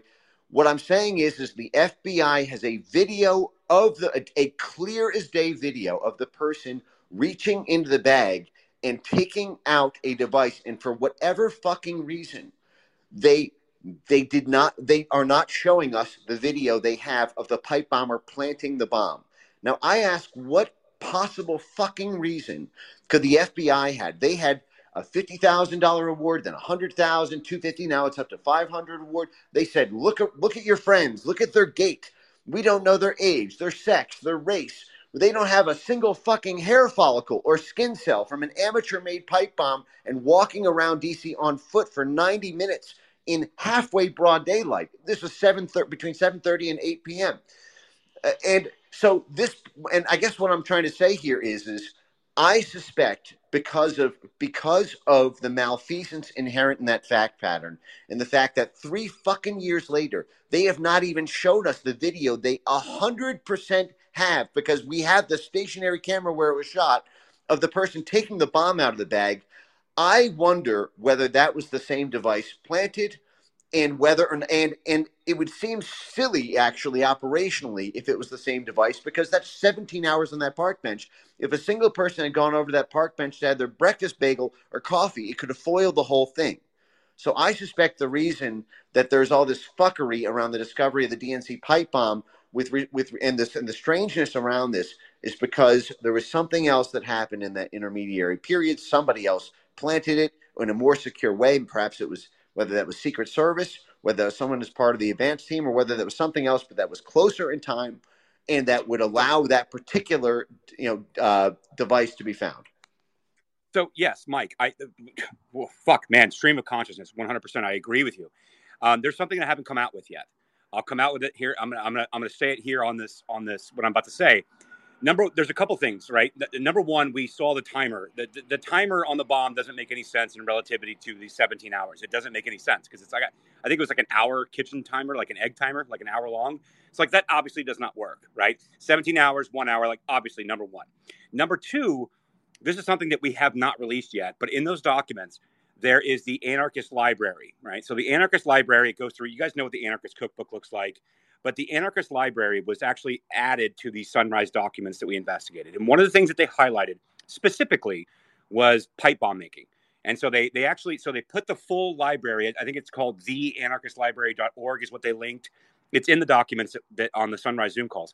But then they also took a screenshot and they actually put into the documents the specifics about the pipe bomb, and it's actually very, very similar. And what I had questions about, number one, this is why I keep bringing this up. And you guys, like, I understand you guys are like, okay, Aaron, like, let's calm down about the Sunrise Zoom calls. But this document hub that we have has explained a lot of what we saw from August through January 6th, August of 2020 through January 6th, 2021. And when they're highlighting these pipe bombs, it's possible, based on your summation here, it's possible that there was probably a real one place and they replaced it with a fake one and it was politically advantageous and they went with it. That's conjecture. I have no facts to that. But when I look at the access to the documents, what they produced, the anarchistlibrary.org library of basically the Anarchist Cookbook, just reworked, and specifically highlighting within this hub. I'm just going to put the hub out there. I want Millie to be able to continue reporting on this before we put it all out there, but that is in there as well. And this is why I've been focusing on this, on the pipe bomb story in this capacity, because the timeline doesn't add up, right? The egg timer that was on this supposed device doesn't add up. And the documents that they put out do not add up as well. And so based on what you just said, it fits into exactly what I'm looking at. And that's why I keep bringing it up. I keep pointing to it. Maybe one day somebody will be like, okay, yeah, you actually were right. Maybe I won't be. Don't know. But Senior Chief, go ahead. So second point first, the placement of the bomb in the videotape. So we have the individual with the backpack who takes the bomb out, and we've seen that. Darren Beatty has proven that the video was manipulated. We suspect that the FBI is sitting on it with pretty high level of confidence that they're withholding it. But nobody has mentioned the cell tower dump, the tower dump, where the FBI came out and said, "Oh, the tower dump was corrupted." That's possible. I was the co-supervisor for the Boston Marathon Bombing Task Force, and when the CAS team, and I forget what the acronym is, Kyle, you might be able to chime in, but it's the cellular analysis, whatever, and they're supposed to be the experts on cell phone analysis and geolocation. Yeah. So they got the azimuth 180 degrees wrong when they did the tower dump after the bomb went off in Boston, which cost Sean Collier his life because it cost us about another 12 hours in the investigation. So, yeah, they could have been that incompetent, but that was 2015, 2016, that the, no, hell no, it was 2020. Yeah. Well, it was a while ago. Can I ask you though, real quick? Not all the data from that time period was corrupted, just the specific individual that they backtraced into Virginia, right? That specific. No, they've never admitted to any individual that I'm aware of, at least not publicly. That's coming from me. No, what they did is they said dump. They said the tower dump from a specific provider was all corrupted, that the data was not good. Okay, thanks. But they got data from other ones, George. They got data from other ones. Just one particular provider one particular was tower. So it defies credulity. It really brings like a fifth. I don't know if anybody here. I'm sure I know Kyle does. It sounds like a fifth grader telling the teacher that the dog ate his homework. I mean, it stinks to high hell. So I'm not buying any of that crap. And I used geolocation while I was at the National Security Agency to kill people on the battlefield, and it's a highly reliable, highly accurate method of targeting individuals. So I'm not buying any of that bullshit coming out of the FBI that the tower dump was flawed. CAS team, when they screwed up the dump on the Boston Marathon bombing, was almost brand new. I'm sure even by FBI standards have climbed the learning curve to a point of maybe somewhat competence. So I'm not buying any of that. And then finally, Plan A, Plan B. I had postulated that this had been in the works for quite some time, but it has all the hallmarks of a Hollywood production, doesn't it? I mean, we had the sound over that was done for the CCTV footage for the J6 hearings, done by a Hollywood type. And then we just happened to have Nancy Pelosi's daughter filming a Netflix documentary at the same time. So a lot of this is just too coincidental for comfort. And I'll stop there. Thank you. No, I think you're right. And Kyle, I'm going to come to you as well. 100%. I think bringing up Alexandria Pelosi and like some of the footage that we saw and like how Nancy Pelosi wanted to punch Trump in the mouth and she's been waiting for this. Like, I think that's compelling. And the January 6th committee, the unselect committee, if you want to call it that, whatever it may be, pointing out that it was like produced like a Hollywood film. I think that's spot on. I think that's accurate. I'm the Plan A, Plan B. The reason we're calling it Plan A, Plan B, and maybe I don't want to brand this. It's just because, Dan Bongino and many other people whom I respect have been using this kind of terminology to kind of explain it. And it resonated with me because I understand what I was looking at the leading up to the vote and what they had planned to do and all the people that were involved with the TIP and the count and Sunrise Zoom calls. To me, it looked like Plan A, Plan B, but maybe it was all in one. I think Mike made a compelling case on whether or not this was all Plan A. And I think you had. But the only thing that I gave pause on that this was actually a Plan B type scenario was the fact of how it was treated. A story that should have been a global story that was completely suppressed and nobody talked about. And we still don't have answers. We should clearly have answers for it, Kyle. So I'll come to you.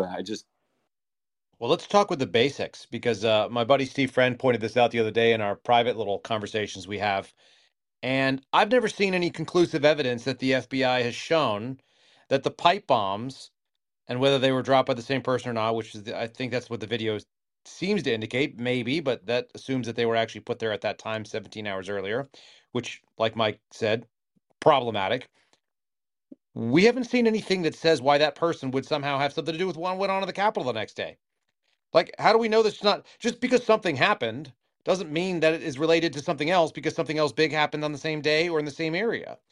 Washington, D.C. is a big city. Maybe somebody hates government. And they just came in there and dropped a couple of bombs off, right? Like, that's a possibility. Without proving to me otherwise, you should at least start with somebody did something bad. Let's find out what it was, what that device was, why they put it there.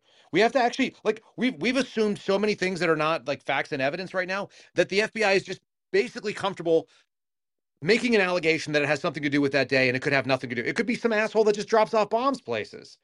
And since we've had those in this country, in my memory, while I was at the FBI, we had a guy do it in Austin.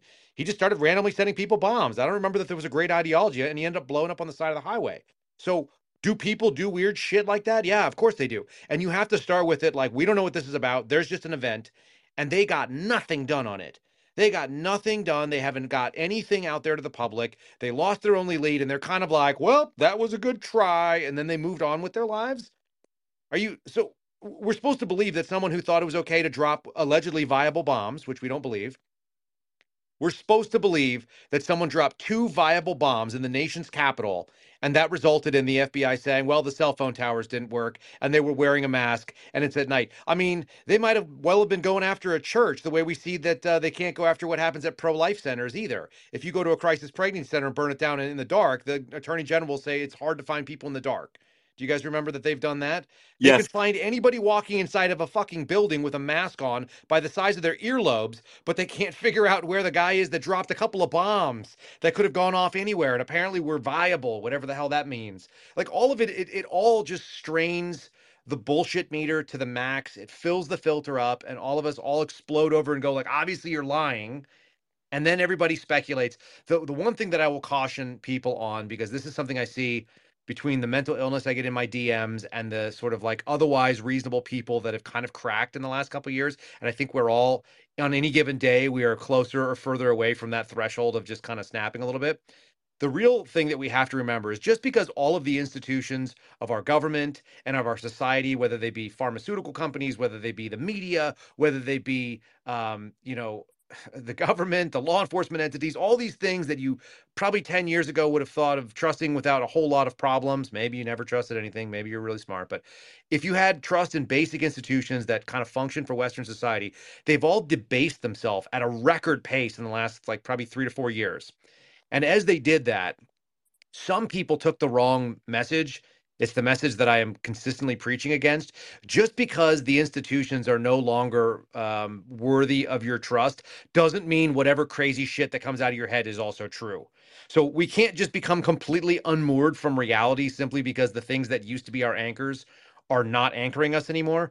I think it's super important that people still have a basic degree of skepticism. So the lesson should generally be, I don't trust the fill in the blank. I don't trust the fill in the blank. I don't trust the fill in the blank. And I don't trust you either. I want to see it proved with actual evidence that I can decipher with my own 2 eyes and understand that's the case. And so rather than learn the wrong lessons, I just want to caution people that like that's the only thing that keeps people from flying off the handle. And the only reason I mention that is because I probably get upwards of 15 messages a week that have shown me that some people have lost the thread altogether, and I hope they find something to grab onto. I'm not your guy, by the way. I can't help you stop the directed energy weapons that are inside of your head or whatever other weird shit that goes on. Like, there will be people after the space that will DM me like absolute insanity, and I feel so bad for you that you have that. But we all should be just real cautious and be skeptical of pretty much everything. And especially this narrative that somehow these were viable bombs and then cops acted like no big deal and just got out of their car after a sandwich and let kids walk in front of a fucking bomb.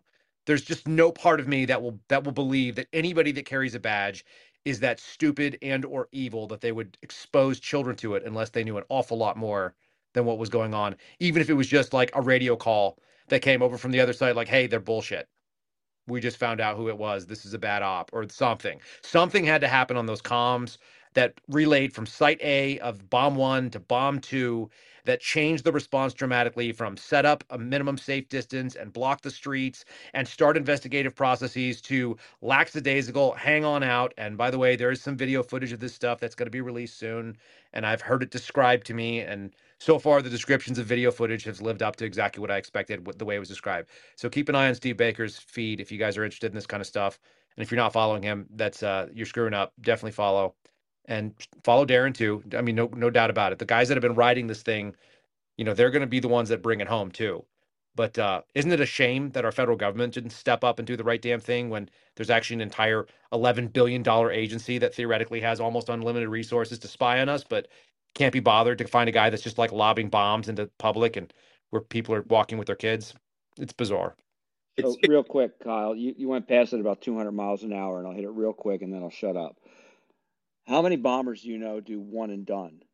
Bombers typically are serial bombers, and bombs have hallmarks where the bomber uses the same type of technique that the investigator identifies over a series of bombs. But nobody puts out 2 bombs and says, oh, that's it, I'm done.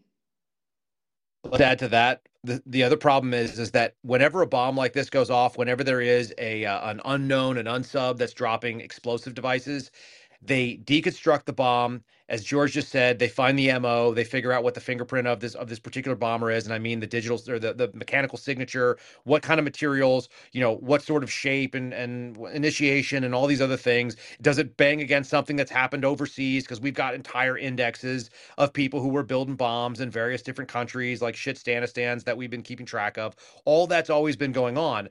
What's really unique about this, and I had EOD folks tell me that, or in the law enforcement community, they said basically whenever there's a bomb found and it gets deconstructed by a federal agency, it's pretty common that they put out kind of like a quick, either like a white paper or sort of like a bulletin on here's what this bomb construction was.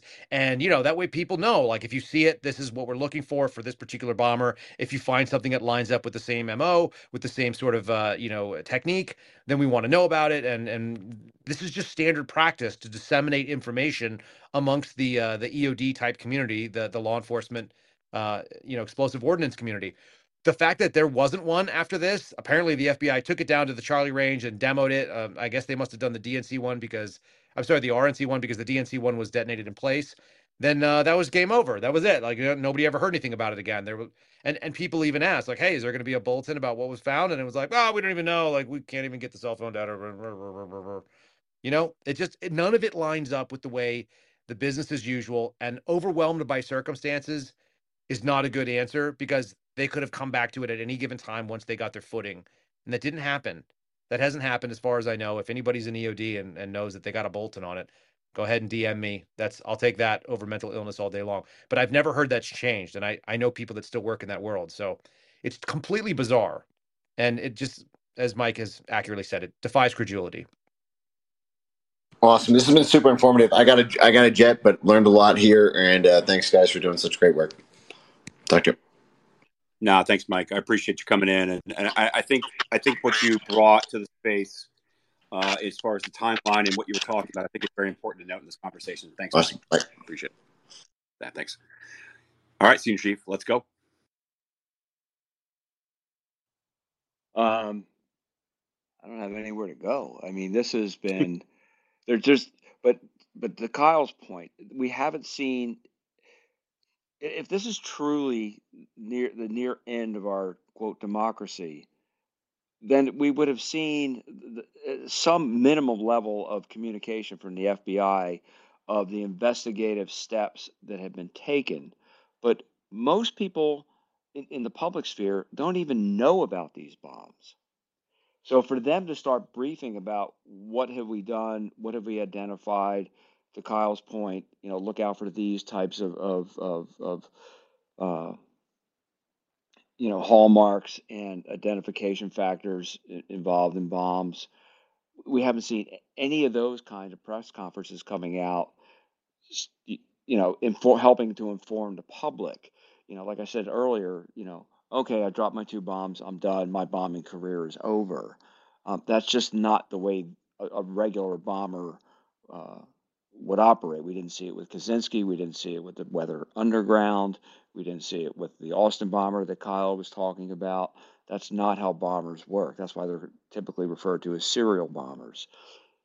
And then the FBI hasn't shared anything with either Congress or the public, or even internally, because I still have some sources within the Bureau, that these are the steps that we've taken. This is what we've identified.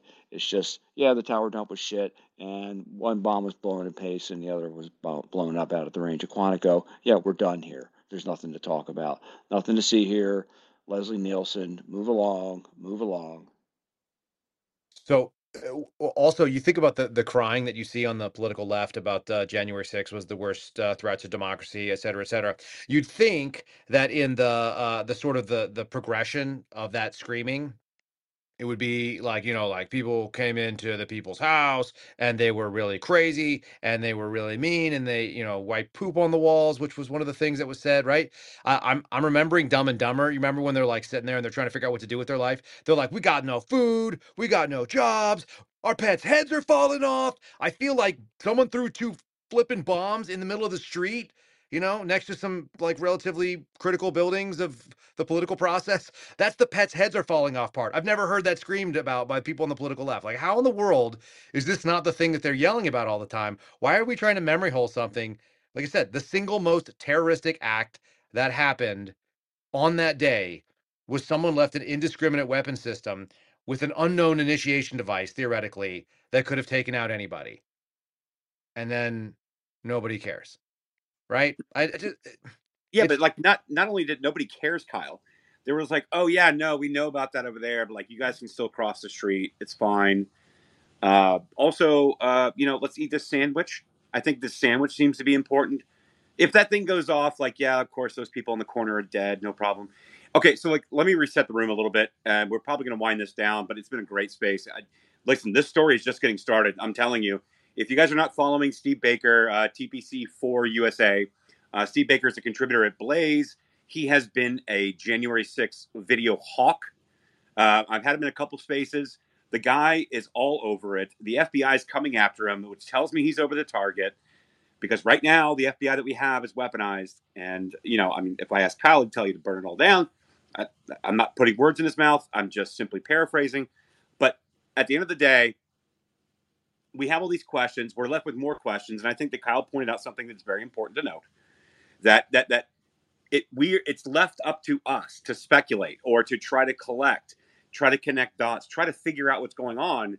Because we have people that probably have answers, including Steve Guantanamo and many other people within the FBI at the time could answer these questions. And then we're left with, oh, no, cell phone data is corrupted. Oh, yeah, no, that video part is missing. Oh, no, ignore the egg timer that won't make it 17 hours, but apparently that was put down 17 hours ago. Oh, yeah, no, never mind the fact that the electronic magnetic doors were opened on the Capitol. No, never mind the fact that they broke session. Never mind the fact that we can also use at the same time cell phone GPS locators to locate people that are in or around the Capitol grounds. But then you're also going to tell me that the data was corrupted during the time of when supposedly this pipe bomb was laid. Like, you can't have it both ways. And so we're left with these questions, and I would encourage people not to connect too many dots and find obscure articles and obscure information. I have been reserved on a lot of the stuff that we've been coming out with. Millie and myself had made sure, hey, if we're saying something, here's the document. Tell me I'm wrong. And until you tell me I'm wrong, I'm going to keep going with this. I'm looking at these relationships between these horizontally aligned affinity group protest groups. I'm looking at these meetings saying, yes, I'm from DHS, or yes, I'm a contractor in DHS, and yes, we're going to shut down DC. I'm not trying to make loose associations. I'm trying to figure it out because there are people with answers that are being withheld from the public.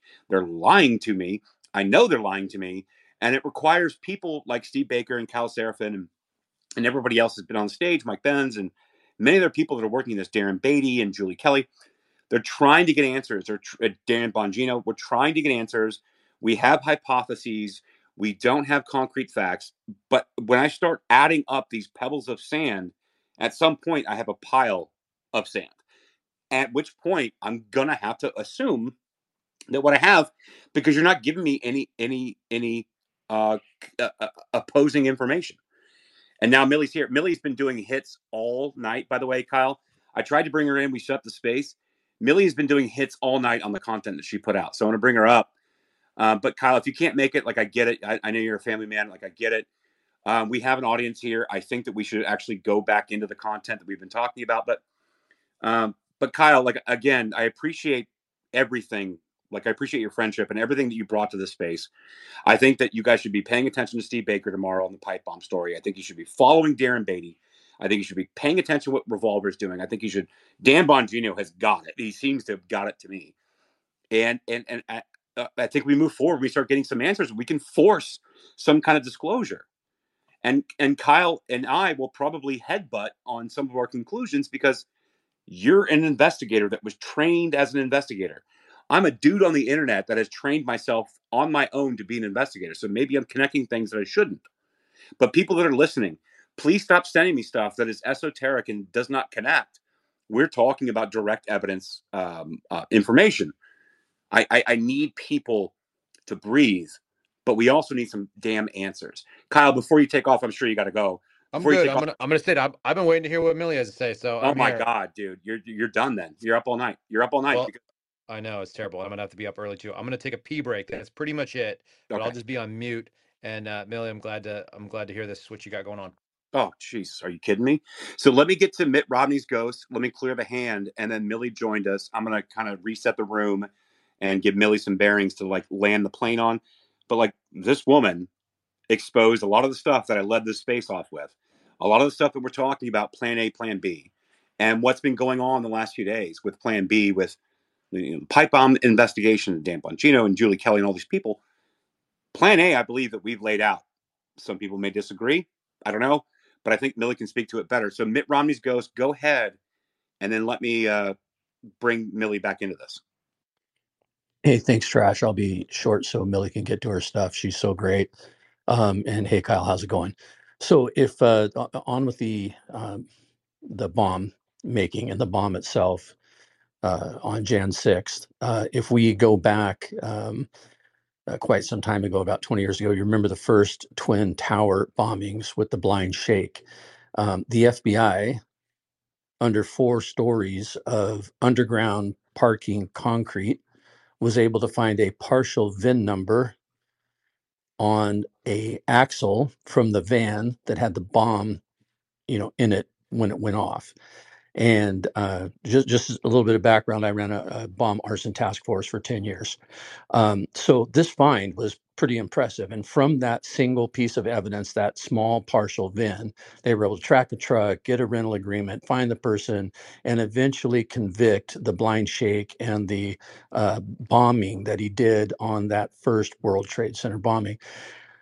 But then come to find out a couple of years later that there was a CHS involved with the Blind Shakes crew that was working on behalf of the FBI, kind of helping these guys along, like the Whitmer kidnapping. Hey, this is where you go to buy this kind of stuff. This is how you do it without, being caught and being suspicious. Here's how you put it together a little bit. And these are the type of materials that you need.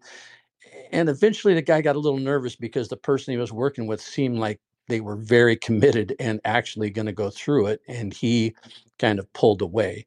So my point here on this whole deal is, yeah, finding that partial VIN, pretty great find. But if you knew the people that were doing it already, the fact that they were able to take that info and actually convict the blind shake with an explosive device that actually detonated and was buried below 4 stories of concrete. But here they had 2 complete, pristine devices collected by expert CSI people, and they're not able to find one solitary piece of evidence to help them identify who it is. And then the likelihood of that there's highly likely they could have had a CHS, or this person was a CHS, or it was a confidant. There's somebody else involved with this thing than besides the hoodie wearing yokel that was trancing around DC with this bag in their hand. So that's what I got for you. That's it. When you put it together with that Trade Center bombing, it's an interesting correlation and juxtaposition when you look at it. Let me just throw one last little nonsensical sense. The lead that we were running down, and Mitt, you can appreciate what this is and what a slam dunk this looks like when you've done man tracking. There was obviously somebody who was sitting on a park bench. Mike Benz described it pretty accurately. I think that's fine. Whoever this person was, took a route that was able to be tracked through a number of security cameras, went to a metro station in DC. That metro station had cameras. They were able to capture that person getting on a train and using a Metro card. They were able to find out what time the stamp was based on, the cameras and it being inserted in. When that happens, then they're able to go and they're able to track it back to what the exit was. That exit, the person leaving, they're able to line it up with a license plate, right? You got a license plate, then they've got an address, the name on the license plate or registered to the license plate was the same as the person supposedly that bought the Metro card. All of this stuff is really, really like, okay, that's a pretty much a home run for a surveillance. I've started with far less than that and found people where you told me this person lives on this street and they drive a white vehicle and we think it has 4 doors and this is their driver's license picture from 10 years ago. And I've found those people regularly. We had really good success with that kind of crappy information. So you're going to tell me that they lined all that information up and put us in front of a front door and pulled us off 3 days later? That's batshit crazy. And whether they got it all wrong, maybe they got it all wrong. Maybe that's what happened. Maybe it was just all wrong and they never explained it to the guys who were out there in the field doing it. But my buddies who were on that surveillance team never got put back on that same exact case. And the person that we were out there trying to look at was apparently someone with an active security clearance who had retired from the United States military from a branch and had also been working under a security contract for the U.S. government at that time. So I asked to go bump the person. A bump is when you go and you either have like an informal conversation or like a sort of a impromptu on the street interview. And I felt fully comfortable doing such a thing because I'm not a CT guy who has to hide in the darkness and act like I don't do the FBI's job. The FBI, in theory, at that time when this was going on, was running down someone who had theoretically just dropped bombs in the nation's capital. And I was more than willing to go and try to see if this person was willing to talk to me. It's like, look, looks like you got yourself in over your head. We've landed at your doorstep. Let's have a little chat here. We were both in the same branch of service. Maybe we can find some common ground and you can get yourself out of whatever this is. And I mean that in a genuine way because I don't know what that person's scenario was, whether they were a driver and didn't know what they were part of. Any number of things could have been true, but we didn't continue that.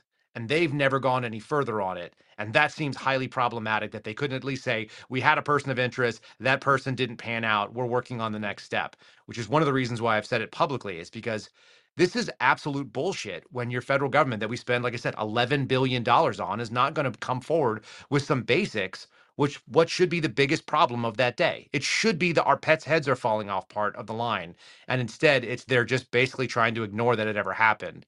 And that's absurd. It's absurd on its face that this thing is not the number one story and hasn't been the number one story. That somehow overthrowing the federal government with flagpoles was the number one story that this like leftist media has run with. That to me is beyond. It's beyond, like it's criminally insane at that point. 100%. Yeah, no, I agree. And so, Millie, I'm going to get you caught up a little bit. You've had a busy night. You've had a busy day, which is great. So I led off with kind of what I thought was plan A because, Dan Bongino brought in plan B. Whether or not we like that dichotomy or not is irrelevant to me because it looked like to me like this entire pipe bomb setup was, in fact, that. And the way they handled it after they discovered the quote unquote pipe bomb and all the details surrounding it was completely suspect. And I talked about the anarchist library that we found in the documents. I talked about extensively the documents that you got through the Sunrise Zoom calls, and that how we've been accessing all these documents and trying to put it out as best you can and I can, and trying to talk about all this, but also like the count, the TIP, what led up to January 6th, and what kind of did this. And this is kind of where we're at. But you had some reporting that we kind of covered in a space yesterday that's gone, obviously, quite viral, but that's kind of where we're at, Millie. We were litigating the pipe bomb scenario of this because I wanted to bring you in on your investigations on what I thought was plan A, but that's where we're at. So I just kind of want to give like a little bit of a backstory because I think we have a lot more people maybe from different areas that haven't heard some of the initial backstory on the investigation. So around the spring of 2019, I started looking into the Bernie camp because they started really kind of coming on the scene with the campaigning and really took note of the Sunrise Movement, which was like a youth climate-led movement that really seemed kind of communist under the scenes, but, green on the outside, red in the middle, kind of watermelon type of climate group. And I noticed that Bernie was, they were endorsing Bernie, and Bernie was going and speaking at their events, and so was AOC, and they were really kind of centered around this like Democrat hub that had been going after Trump very much. So we I conducted an investigation into the Sunrise Movement, and we essentially infiltrated these left-wing affinity groups. And what you find is you think that these groups are really kind of separate entities, but in reality, they all work very closely together. They call themselves affinity groups, and an affinity group can be like a pocket of 15 to 20 people. And then those pockets of people can all work together and form clusters. And then the clusters can all form together actions.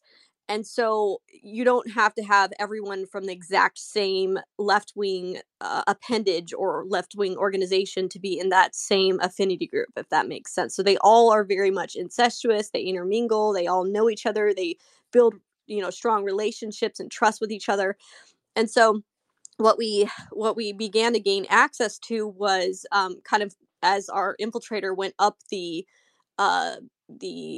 trust bracket and kind of passed with tests and went further into having more of a position of trust, we started getting into their inner working document hubs and started seeing inside of Shutdown DC, Momentum, Beautiful Trouble, like a bunch of these other allied affinity groups and their Zoom calls and their documents and what they were doing. So just to kind of give you like a background of why you kind of see this mixture of left-wing names is because they are all kind of coordinating and working together. So for example, there will be like a Zoom call where you'll have the leader of Black Lives Matter, the leader of Shutdown DC or Extinction Rebellion, and you'll have a bunch of leaders of all these different, like the Sunrise Movement, right? They'll all be on the same call together, and then they'll be plotting and talking about upcoming protest actions and what roles each of their different organizations are going to take in that upcoming action.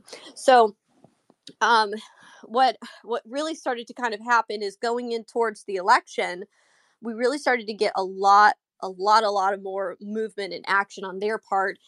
And this is where, the Zoom call that I really did I posted a thread today about comes into play. So the week before election night, there was a group of federal employees, government officials, former, lieutenant colonels in the Air Force, people that were working in national security, worked under the Obama administration. I mean, really people with some pretty high caliber politically connected backgrounds, people who actually had access inside our government and could actually do some damage to the Trump administration. And all throughout this this call, they're talking about and instructing each other on tactics to use to subvert the government and really to subvert Trump. So they'll talk about using bureaucratic slowdown. They'll talk about leaking to the left-wing media allies. They'll talk about just using many different covert tactics and kind of skirting the line in which they won't get in trouble with the Hatch Act. Basically, they would do actions that were illegal, like conducting leaks and conspiring together to gum up bureaucratic processes and slow things down. But they had like a Department of Labor lawyer there, for example, who really was kind of teaching them on how to do it more delicately and more covertly. And then they would give examples of when things were effective at stopping and killing policies. And so I guess just to kind of go further into that, this group was very much going over scenario exercises regarding the election, which is interesting because the main scenario, the only scenario they really wanted to talk about was a scenario where the election had a bunch of irregularities and Trump was refusing to basically concede and Trump was declaring victory. So that was like the main scenario that they were kind of going over, which is interesting because a lot of the things that they would talk about in this Zoom call, which I'm sure Aaron could speak to, it's really stuff that they reference from that document, The Count, and which is also citing material from the Transition Integrity Project's scenario exercises, which those are all documents that were shared inside of their movement resources. Now, the document, The Count, that document was written by high-level Democrat campaign directors for Bernie Sanders and people that worked on Beto's campaign, really well-connected Democrats and political strategists wrote that document. And I mean, that's the document where inside of it, they actually talk about a contingency plan for January 6th, where if it comes down to a constitutional crisis, that they had already mapped it out, that there was a situation where they were worried where if there was enough irregularities, if there was enough, arguments over if mail-in ballots were valid or not, that would open up for the constitutional crisis situation. And they worried that there could be a possible situation where it goes off into, the House and the Senate breaking off in their separate chambers. Neither candidate is able to get the 270 electoral college votes. And that doesn't even necessarily mean that Trump would have slates presented, right? It just means that Biden wouldn't be able to get it.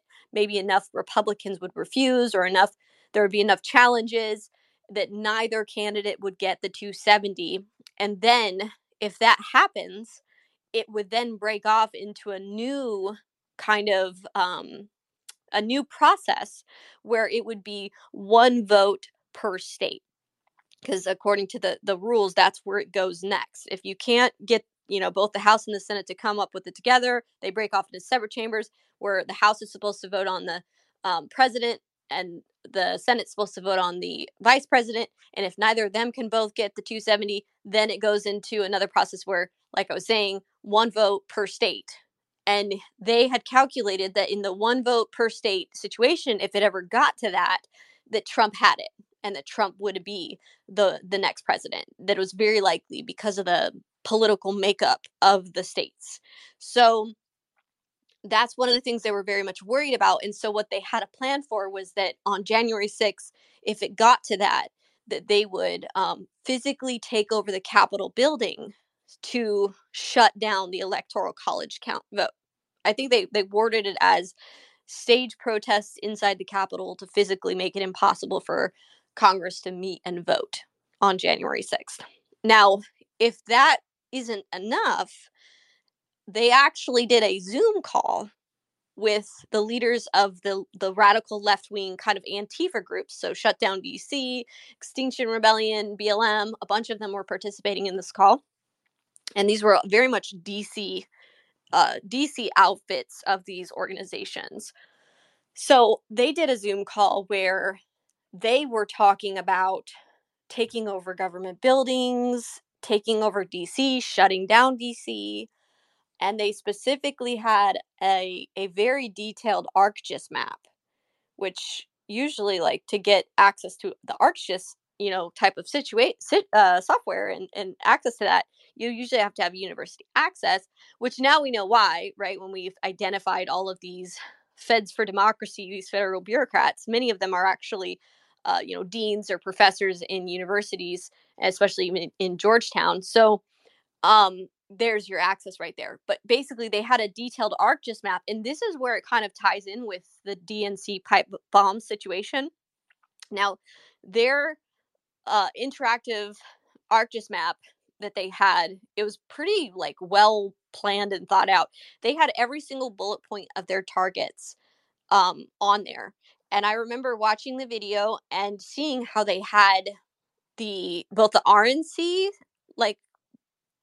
offices, and they had the DNC offices, and both of those were targets that they had. And they talked about targeting both, and they talked about targeting one, basically targeting the GOP if it looked like they needed to push back on Trump and the Republicans if it looked like it was going in favor of Trump.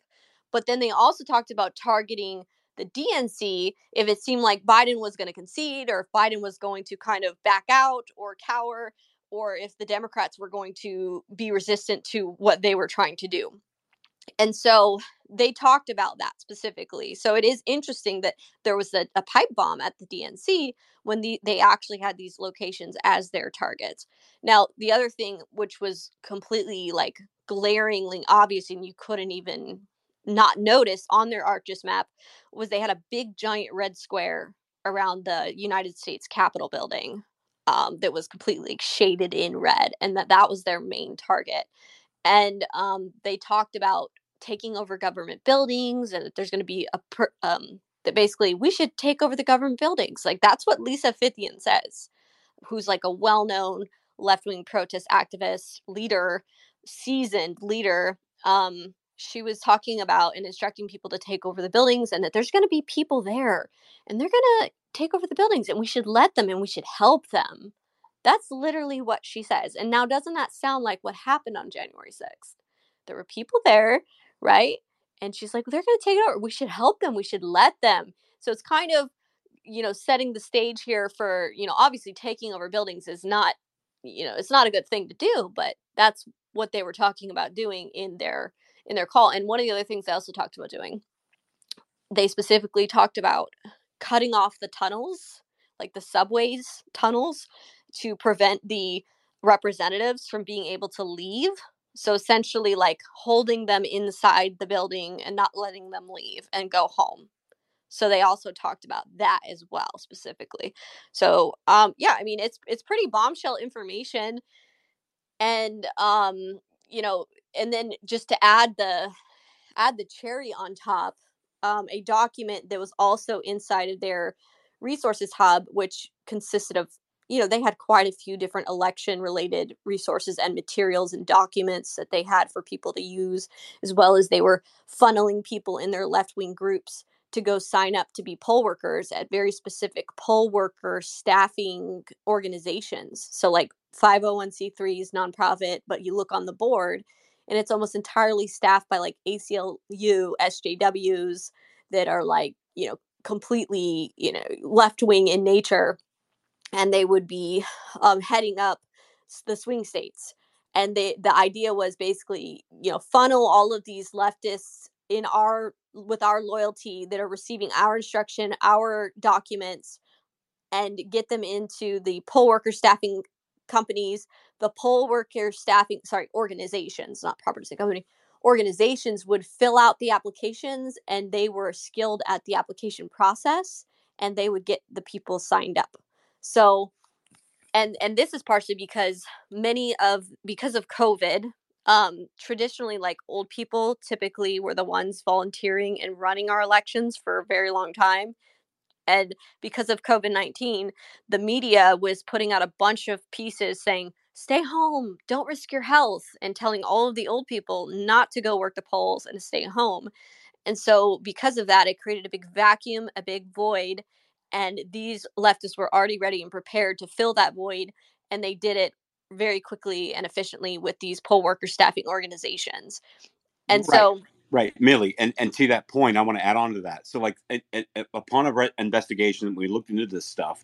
Thankfully, to the person you inserted, we saw these documents, and we saw like 6 or 7 different groups of like get out the vote groups, where it was like Stacey Abrams in Georgia and many of the other swing states, but like they were recruiting college age people to work the polls, and they were actually giving them scripts on how to resist any kind of challenge. Basically, wear your mask, ignore whatever they're saying to you, and keep processing what you're doing. That was the general thread across all these different poll worker organizations that were in this document. So, like, I just wanted to add on to that, Millie, because like it was actually quite extensive. Yeah, 100%. Like they were preparing the people that were going to be working the polls to push back and how to handle the situation when they're going to be confronted by maybe GOP poll watchers or, people that might be trying to, call them out or they call terrorize. They say those who are going to harass us and terrorize us and with, threats of violence, and, they kind of work it up in that way. But it's really giving them a guide on how to handle when these GOP poll watchers or people kind of push back on their activities and what they're doing. And so now this is the really big one. There was a document that was shared inside their resources hub as well that literally talks about printing ballots. I mean, it's pretty alarming. I mean, it's like they make a big emphasis on participating in the election in a certain capacity, and one is obviously being a poll worker, but then also they talk about these other type of positions and roles that they can play as well. And they literally say on their they call, okay, so here's what it is. They call it being an election protectionist. I know that sounds kind of crazy, but they call it election protectionists. So I think they're kind of trying playing off like when they would call people like abolitionists, right? But they're saying an election protectionist. So just if you don't mind, I want to read off this one part in this document, which you can find the document in the thread. It's at the very bottom. You have to actually click like see more replies. So starting at it starts at 32, but really I want to kind of go to page 35. And on there, it talks about in 2020, we expect the percentage of absentee or VBM, vote by mail ballots, in many states to jump from 5% to as much as 80%. At its best, vote by mail can represent a historic transition from hackable electronic machines to universal paper ballots. It's long been the core system in Oregon, Washington, Colorado, Utah, Hawaii. And then I'll just skip down to this part where it says printing and publishing. It says paper ballots must first be designed, printed, and published. Simple typos and deliberate manipulations can destroy elections. Butterfly ballots in Florida, 2000, decided elderly voters to mistakenly choose Pat Buchanan. Absentee ballots in Ohio, 2004, omitted John Kerry. EP, which is election protectionist, activists must proofread all draft ballots before they go to the printer. Guarantee enough are printed for all registered voters and make sure they get back to the election board on time. Ink specifications must be varied so ballots will be readable in electronic imaging machines. And then there's another document in here where they specifically say something that's pretty crazy. Let me see if I can find it. Okay, chain of custody. Maybe this is one. Yeah, they make a really big point to make sure that there's like a good, clean chain of custody on the ballots. And look, as far as I'm concerned, and I know, I don't think that these left-wing protest activist groups, people calling themselves election protectionists, are supposed to be printing ballots. And that's what they're talking about doing in this document. And even the document, I actually put it up on my website, millennialmillie.com. And in it, you can download the full document, the full PDF, and the links are in there. So they link it to a specific website. And on the specific website, you can actually go in there and see that the author has a little website in the dark corners of the internet where he actually has this material posted up on there as well. So it's out there, guys, and it's just crazy that they were able to pull this off. And that's what we're talking about, right? Like, so Kyle, like, I appreciate you being with me. This is what we're talking about. When I say like there's plan A and plan B, I'm pretty sure that this is plan A, and this is what I'm talking about. But like what Dan and Julie and everybody else is like investigating with plan B, yes. Like I also believe that's what the pipe bomb is. Like this seems to paint the whole picture. I maybe I'm wrong, Kyle. I don't know. Like, but maybe I'm wrong. Well, look, here's the reality. It needs to be investigated. And I think that's the bare minimum, right? And that's all we're asking for. We're asking for an investigation. Look, here's the material. Here's what these people were talking about in their own Zoom calls. Here's their own documents. I am completely overly like offering any bit of my time and services to help in the investigation with Congress, to provide them whatever they need. I could show them and give them a tour inside of the internal documents hubs. I mean, I've done that with you, Aaron. I've shown you inside. We've done Zooms where I've shown the American Mission team inside. And so I would be more than willing to show them kind of that chain of the documents, the chain of where it all is. And so they can all look at it and investigate. And then really, I think what's going to boil down to is investigating these people, calling them and questioning them. What did you mean by this document that you created? What was the purpose, right? Like, what have you been doing? Like looking into and subpoenaing things that involve their activities, who they've been in communications with, these are things that the American people have a right to know when you have groups conspiring on this level. And, it's one thing to just go, okay, well, they had this document talking about, illegal ballot activities, but this group has a history of engaging in clandestine and illegal actions. I mean, we're talking about a group of people, government employees as well, plotting and conspiring to subvert our government from within, talking about how they have been the ones leaking the information to, ProPublica and Politico, and doing all of these things to undermine our president and really undermine the will of the American people. Okay. Not only that, but there's a bunch of other stories as well that I broke on the Sunrise Movement, and it's all included in that article on millenniummillie.com, where I kind of give like a backstory on it. But yeah, like I show the video of where, inside the Sunrise Zoom calls, some of the protest leaders and activists were hosting a Zoom call where they were talking about their #MeToo stories of being sexually assaulted, at least what they were alleging, sexually assaulted by high-level Democrats. And one of the girls in there actually says that she was sexually assaulted by Joe Biden, which, whatever her opinion of that is, which I don't think that's that hard to believe. But they talk about, instead of doing a #MeToo story and going public, we're going to instead use it to build power. So they talk specifically about how they're going to use it as leverage on Biden and his administration. Now, you could think like, okay, maybe they're just thinking this and these are just some paranoids and they're not, they don't have any leverage and they're just kind of being overly deluded. Well, explain to me why, as soon as Biden gets elected and in office, he puts some of the leadership in the Sunrise Movement in his administration. He does a huge executive order called the American Climate Corps, in direct partnership with the Sunrise Movement. And the Sunrise Movement was calling for this climate corps for a while. I mean, they take credit for it. It was their conception, their idea, and Biden made it happen for them and gave them credit in the press release for the executive order. I mean, you can't make this up.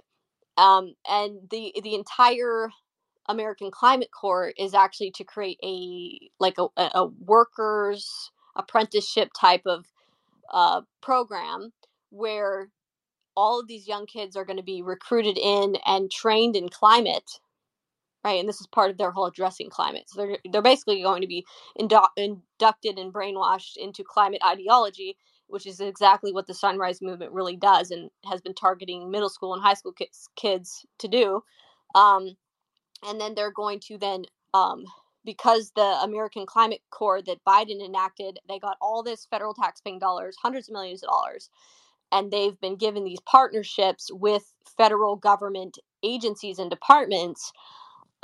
They are going to be shooing in these youths that have been trained in climate change, that have gone through the American Climate Corps, into the federal bureaucratic workforce. So this is their way of installing all of their radical leftists that believe in climate change, that are going to, which this is what they say, they're going to be the ones to solidify and enforce the Green New Deal policies. So I'm gonna wind down this space a little bit. We're probably Let me fire off a quick question real quick before you do. Yeah, man. Here you are. Millie, do you know Mike Waller? Are you familiar with him at all?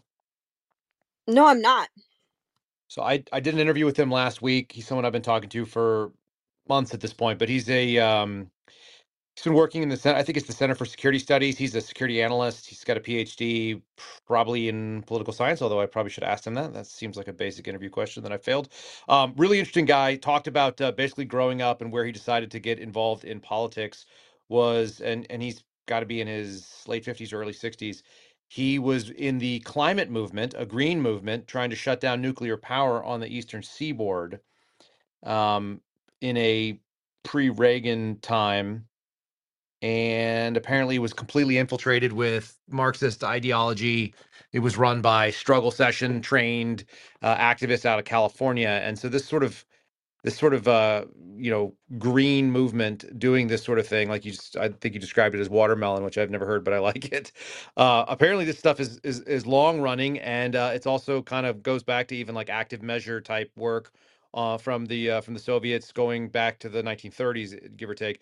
Probably worth a listen to, but also worth chatting with him. He's J. Michael Waller on Twitter. outstanding information, super interesting guy, and probably has a lot to add to this particular discussion. I found him to be really, really responsive, and he's also really fun. He's got a great sense of humor. Saw all kinds of weird stuff. He was a hip pocket source of former CIA director Bill Casey at one point, where he was getting paid out of Casey's pocket to go and do missions in Nicaragua and whatnot. So, truly interesting human being, but also probably has some pretty interesting insight on this, including the kind of the government. And he also lives in D.C., so he sees all this horrible stuff. Absolutely. And, it really is a Marxist kind of problem, because all throughout the, Feds for Democracy Zoom call, they kept on saying over and over again, solidarity, camaraderie, and one of them even had Comrade Loke as his alias that he used. So they were continuously saying in solidarity, like the chat would just, towards the end, the chat lit up with solidarity, resist, solidarity. I mean, It's so weak-minded. It's excessive. kind of it's so weird to see that. Are you guys familiar with? Do you recall the? Because I wasn't a Twitter user until quite recently, but I tracked everything kind of in the background like a lurking shadow. And one of the things that kind of has caught me off guard, and I haven't seen much about it, but there was a whole system of alternate government accounts. Do you guys recall that happening? Was that something that was well known to people? Do you know what I'm talking about? I'm not sure. What is there any way you could elaborate more on that? Yeah, so I actually found CNN even reported on it. So they referred to it as either rogue or as alternate. And what happened, apparently, some ideologically motivated workers at Twitter copied every single official government website, or not website, Twitter handle. So, for example, the National Park Service, NPS, has a Twitter handle, and it has a couple 100,000 followers that follow National Park Service crap like, Glacier is going to be closed because it's snowy or whatever. They put their stuff out there. It's an official government thing. They created an alternate version of that was all the same followers with the exact same logo, unverified, and it was basically just a copy and paste. It was a duplicate account that was run by people who were against Donald Trump. And if CNN's reporting on it, that's pretty interesting because they're willing to acknowledge it. There were hundreds of these accounts that were created across the federal government that cloned the original government accounts, but they were run by people that were ideologically motivated on the left. And I'm wondering how much of this stuff, how far back some of this stuff goes. When I saw it, I was like, oh, that's pretty conspiratorial. But then I just realized, like, I just started looking at it when you were talking, and I found a CNN article going back to 2017.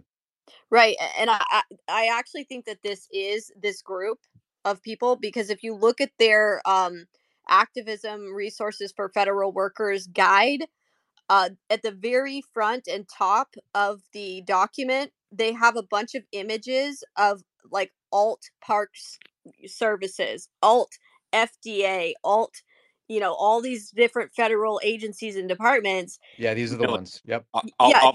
Millie, I'll post it down in the chat. I'll put it up in the nest. I've I got just it. did. It's up there right now. It should be the far left one. It's the CNN article at the very least. You can see it goes back to 1/27 of 2017. So right after the inauguration. 1 week later, CNN's reporting on it. Right. So CNN's reporting on it, but in their own internal documents, what I'm saying is that they also had their own documents had their own images that said alt this, alt that, as far as these different governmental agencies.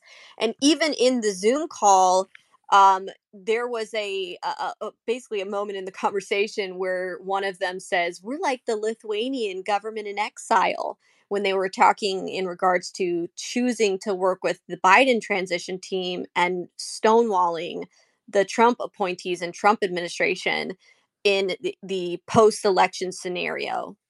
Basically meaning after the election, they were going to choose to work with Biden and to reject Trump. So this is the thing that concerns me, and I think this actually loops back to some of the stuff we talked about earlier. When we use terms like deep state, I find them pretty off-putting, only because I think they're really emotional. They say the right thing, but people have gotten something else. They've built up an ideology around the words, and so the words administrative state, I think, are much more communicative. They're much less sexy, and they're much more accurate. It's administrators. It's people that are not doing like deep things. They're just the bench is deep, which is to say that it's a bunch of administrators and there's a lot of them. What's wild to me is when we talked. Did we talk about the NSSC in here? I felt like we did. Aaron, is that correct? Yeah, we did. We did. Okay, good. Sorry, a lot of things run together. It's been a long day. When we talk about something like a national special security event, which did not happen on January 6th, and the declaring agency is the Secret Service, and that's an administrative agency. It's an executive agency under the president's office. It goes underneath DHS. So when you talk about having ideological capture of government agencies, the concern that I have is that the person who would otherwise make that recommendation, the person who might make that decision process, would forward it on to whoever rubber stamps it, because it's not going to be made at the director level, and it's probably not going to be made at the deputy director level. It's made somewhere below that. These are not that high level decisions to make. It's just something that has to be done. And the amount of money we're talking about is actually not even that big. It's, division level as opposed to agency level. And when that is the case, if somebody has decided like this is a great opportunity and they're working on one of these alt type accounts and they have this ideology that they're trying to like hijack or kidnap the mission, and this is an opportunity to turn it over sooner than later, that's the kind of stuff that looks really truly diabolical to me and has the potential of being really dangerous. And as you mentioned, I think Millie, the main point is we know the agencies that were supposed to be investigating things like election fraud weren't doing it. I know that wasn't happening. I know there were not election fraud cases. I know that the dozen guys and gals that were on my squad sat down with our supervisor and said, look, there's some bullshit that went on, and we'd like to at least know that our agency is doing their job to investigate potential fraud. Can give us some kind of assurances that that's happening? My boss went forward and asked the people above him that were at the Washington field office, and he was slapped down and he was told, basically, sit down, shut up, and color. And then he got his transfer of request and went out to Colorado. And before his time, and he's upwards of, I think he had maybe 13 or 14 years in. So he was only a couple years away from retirement. As far as I know, he no longer works for the FBI. He's decided to leave. And he's a pretty honorable person. He was a West Point grad, and he was someone that, served honorably in the military. And when people like that are being shoved out and kicked out and given their favorable transfer and shut up and get out of our faces. And then you have the other side of it, which is guys like, now he's going to escape my name. He was the ASAC that was sitting there. Timothy Tebow. Sorry, it was going to come to me always. Timothy Tebow was an ASAC of the criminal division at the Washington field office. So again, this is January 6th era stuff, but he was also in charge of the squad. He was the supervisor above the supervisor of the election fraud task force that existed in Washington field. And he specifically started removing agents who he knew had upwards of like 6 kids, because he assumed that they were probably religious, because that's a pretty good assumption if you have 6, 7, 8, 9 kids. And then he also used that as a stand-in for conservatives, and was quoted by somebody that I know who was in the office that heard this, I'm not going to have any damn Trump supporters on my election fraud task force. He didn't confirm that these people couldn't do their jobs. He didn't see some evidence of work that showed that they were not able to do unbiased work. He just simply removed people that might be favorable to doing the right thing if they saw something like that and that weren't ideologically motivated. And the person that I know that was specifically removed, who's now retired and is still scared to come out and talk about this, which also tells you an awful lot about our FBI, when the retired agents are still scared shitless of their own former agency, when the agency doesn't even control their pension, OPM does. But this guy had over a decade of experience in that particular kind of work and would be considered, close to an expert in doing that kind of criminal investigation. And we know that they were removed. So that tells us the stuff wasn't investigated the way that it should have been. So asking for, hey, can we just have some group that we can trust do the actual work? Because as a reporter and as a journalist or anything along those lines, and even members of Congress are going to have a limited ability to do so. They don't have the legal charter, and they don't have the staff or the backing or the training. The people that they're getting for their investigators, for whatever it's worth, I don't know if there's any congressional investigators in the audience here listening, but they're former agents that have some loyalties to their former agencies, and they have a hard time pointing holes in it because all their credibility is based on the fact that they came from a place that they might be trying to investigate. That's not good. That's not an unbiased group of people. And so we're not seeing anybody that should have the charter or the mandate or the authority or the ability to go do these investigations. They're not happening. So that's not okay. You can't come to the, you can find all the circumstantial evidence we want, which is awesome. And those are really, really strong pieces of any investigation. At the end of the day, you got to sit down in front of another human being You've got to get information from them directly. You have to be able to compel certain records that are not available otherwise through subpoenas. There's a reason why the tools of law enforcement, once they've met certain burdens, are able to get more obtrusive because they're supposed to be able to find the truth. And people tend not to tell you the truth when they're involved in nefarious action. So you're only going to find so much that's going to be available. And the way that you lock this stuff up is an actual investigation. And unfortunately, I don't see that forthcoming, at least not right now. Maybe in 25, if there's a different group in the White House and they actually get their act together and really, seize some reins and get a couple of offices under control where they can actually go do this kind of work. But until that time, we're asking somebody to basically work against their best interest because it seems like, as you mentioned, a bunch of all government accounts and so on. Would be pretty problematic to what it is they've tried to accomplish. Like they don't want to do this. Nobody wants to expose their own wrongdoings to the light. So we're working against people's interests, and that's Well, not good. one thing I will say is this: Congress does have the ability to investigate. They do have subpoena powers. They have the ability to call people before them and ask questions. But And just think about this. And I agree with you in principle. That's assuming that we all play by the rules. But let's say you don't want to go in there. Let's say you pull a Hunter Biden. What's going to happen next? Well, I don't know if these people have the exact same political pull and power as Hunter Biden. I mean, his dad being the president kind of I helps totally agree. But my other point is lower that level Congress people. they don't have an executive arm that can go out and do this. This is the reason why our system of government is supposed to work the way it does. I don't even think that Congress should have a police force. Even the U.S. Capitol Police is a problem because they're actually exercising executive authorities under the legislative branch. If they're just a security guard apparatus, but they claim to have investigative capabilities and some others. So all this stuff is all kind of problematic. The thing is, our government's not working the way it's designed to work, and I'm shocked to think that if Congress puts out a subpoena and says, "Give us this information," the FBI gets subpoenaed by Congress too, and they just go, "No, we're not going to do that." And then what do you have? You have two co-equal branches of government that are pushing against each other. The real danger is, and I think this is what you've sort of highlighted, is that if it is in fact members of another government agency, or part of multiple government agencies, they can thumb their nose at the legislative branch because they are falling under the executive branch. And who's going to stop them? Who's going to compel them to do something when we feel like a lot of these things are captured? And that's fundamentally a pretty dark feeling. Like I said, at least temporarily, it's not a good sense for our country. Well, I think that I hear your sentiment there, but at the same time, I'm not worried about how much power should Congress be allowed to have or not when it comes to their investigative abilities. When we've got bigger problems on our hands. We've got federal government workers, maybe even up to 140. Right, that's how many participants were on the call inside of our government conspiring to subvert the United States and the will of the American people and our elections. And it's a really big, serious problem. So we'll address congressional issues later. I think that if Congress had the authority to do these, J6 clown show investigations and pull in all these people to be investigated and to be questioned, and they've got subpoena power, then that's something that we should do. I think that we would be really. I think our representatives would actually be being very negligent if they didn't open an investigation into this material, because if there's enough people demanding it, enough of their constituents saying this is what we want you to do, this is the will of the American people. We want to investigate this network of Marxists that have infiltrated our government and that want to subvert the will of the American people. So I definitely think Congress can do something and they should do something. And then out of these investigations, they can refer it to the DOJ.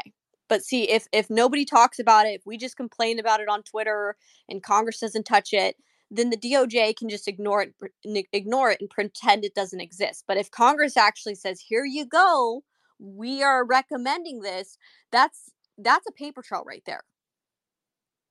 Don't disagree with anything you said. I think all of that stuff is accurate, and I think those are all the things that we would hope. My ongoing concern from seeing what's going on from the bureau side of things, we have an active lawsuit right now. I'm suing over some FOIA information that's not being disclosed. Is that the FBI has decided, and this is the sort of the one of the largest functional wings of DOJ, that they are not only going to thumb their nose at members of Congress. We've got some pretty good intel from a meeting that happened in November, that they summarized and lampooned the investigations into the FBI by the 118th Congress, we're trying to get access to the actual training documents that were put out. But they basically had senior level members of the Office of General Counsel come and meet while the director was president in the Hoover Building at the Bonaparte Auditorium. And they were making fun of it to the point where even people who were on the political left inside the crowd said, obviously, no adults reviewed this information before it was presented. So that tells me that the level of seriousness that they take Congress at is very low. And that's also been something that's been reported to me by a number of people that still work there that are listening to this stuff, and they're appalled. And so, yeah, in a functional world, the reason why subpoenas were working under the January 6th committee is that if you didn't obey them, theoretically, they'd stick the FBI, via DOJ on you. And yet, I don't know that the FBI is complying with that because, like I said, that's what ideological capture looks like. When they're only playing for one side, then we're in the upside down, and we're playing it with the rules, but the rules are not applying to both sides evenly, which I think many people get a sense of that. So anyway, it's not that I don't agree with what you're saying. I 100% agree with it. I want that for all of us. That would be the most beneficial and fair outcome for people on the left and the right, if they're being honest. But right now, one side is playing a very, very short-sighted and incredibly dangerous game with the way that our country runs, and the outcome of it is not good if they continue to push it to its logical conclusion at all.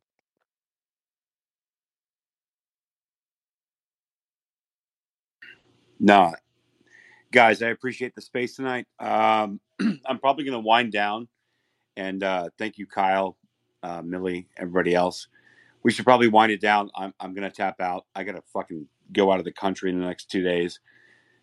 Look over the receipts. I look over the receipts, look over the documents, look over the reporting that Millie has done. Millie, you've been kind of on a tear tonight. Like, have you been hitting spots on legacy media tonight? Not on, I wouldn't say legacy media, but so far just like conservative media. We haven't gotten to that point yet. We need people to share it.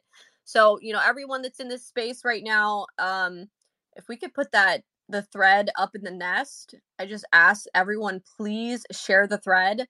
There's specific videos inside of the thread that really should be retweeted and amplified. I'd say one specifically is number 19. And number 19 is where one of the participants in the call specifically talks about how he's been leaking throughout Trump's presidency, leaking information and documents to Politico and ProPublica, and texting them or whatever, messaging them on Signal, and that they help protect them and this, that, and the other. So that's one that really should be kind of amplified because it's a pretty powerful video. So if you guys could retweet that one. And the other thing is I look, I'm going to give to some point, I'll say possibly X is, not censoring this content anymore, but we still don't know that. So please, guys, let's kind of defeat the algorithm, because Twitter files did show that the Sunrise Zoom calls, these very calls, were heavily suppressed. I mean, they were number 8 in the top 10 most suppressed stories on Twitter during the election, with almost 500,000 tweets being removed. So they removed almost 500,000 tweets from Twitter about this content to try to heavily suppress it. So we're going to have to work extra hard in getting this content out. And I think what we really need to be doing is make sure you guys, when you're sharing it at your congressional representatives, and demand that they take action, demand that they call an investigation, demand that they do a hearing. We can take action. They can take action. They can do their jobs. And there are things that we can do. And so, that's one thing we definitely need to be tweeting at them, and then also tweeting at other bigger platforms like, hey, have you seen this material? You should be covering this. We think that you have a big platform and you should touch on this information. That's something to do as well. And just another thing to kind of bypass some of the algorithm issues. It might even be beneficial to share it directly via direct message. That's something I think that would be kind of interesting to try to do. Really, we've been asking people to share stuff when we've been hosting these spaces, when we drop really important information and documents and receipts like we have tonight. We've typically told people retweet or share. But I think it might also be an interesting thing if each of you guys just, copied it and DM'd it to 5 of your friends or 5 people you know. That might be a surefire way to get this information out to everyone and kind of use a word of mouth kind of way of just sharing this information, because I think that the American people have a right to know, and they actually need to know about what's going on right now inside of our federal government. Do you have any particular members of Congress that you've been sharing this with, or that have been receptive, or any that you would target if you don't have anyone yet? I haven't really been speaking with any members of Congress directly about it. And I did meet one time with, I think it was Scott Perry, and I did show him some of this material. But I think that really if we want Congress to act, we're going to have a show of the people demanding it. We're going to have a bunch of the constituents and the people saying, we want you to do your job, because I don't know if some of these people in Congress really want to go up against this machine. I don't know if they really, I don't know if, there's other issues they're worried about, or if they're just worrying about getting reelected, or I don't know what the deal is. I mean, I know James O'Keefe put a really bombshell report out today that it speaks volumes. But I think that if we have enough of the Americans and their constituents saying we want action, that they're gonna take action. That's what I think. So I don't have anyone specific. Kyle, do you know of any specific representatives that sit on oversight committees or investigative bodies that you think would be interested in this material and be able to utilize it and do something with it? Yeah, we'll back channel on that. I don't know if they'll be interested, but I know that we can always push it to them, and enough of them have randomly responded to me when I reach out that I'm constantly shocked that they know what we're doing and what I'm trying to accomplish. So we'll see. Yeah, like I said, we'll back channel on that and see if there's some targeted pushes to make it to go to some folks in the DMs. Right. I mean, just off the top of my head, I think Jim Jordan might be a good one, or Thomas Massey, or Matt Gaetz, or some of the people like Marjorie Taylor Greene, or some of the people that we know have really kind of been more America First kind of candidates or Republicans. So those might be people to directly tweet to and kind of ask them to do something, to elevate this, to do an investigation. I think we'll get there. Guys, thank you so much for showing up to our space. I appreciate you guys. Thank you for my audio people. Millie, I love you. I'll text you. Kyle, let's go. We are in 2024. I don't know what else to do. I don't know what else to say. I don't know what else to present. But we're going to keep doing it. So thanks, guys.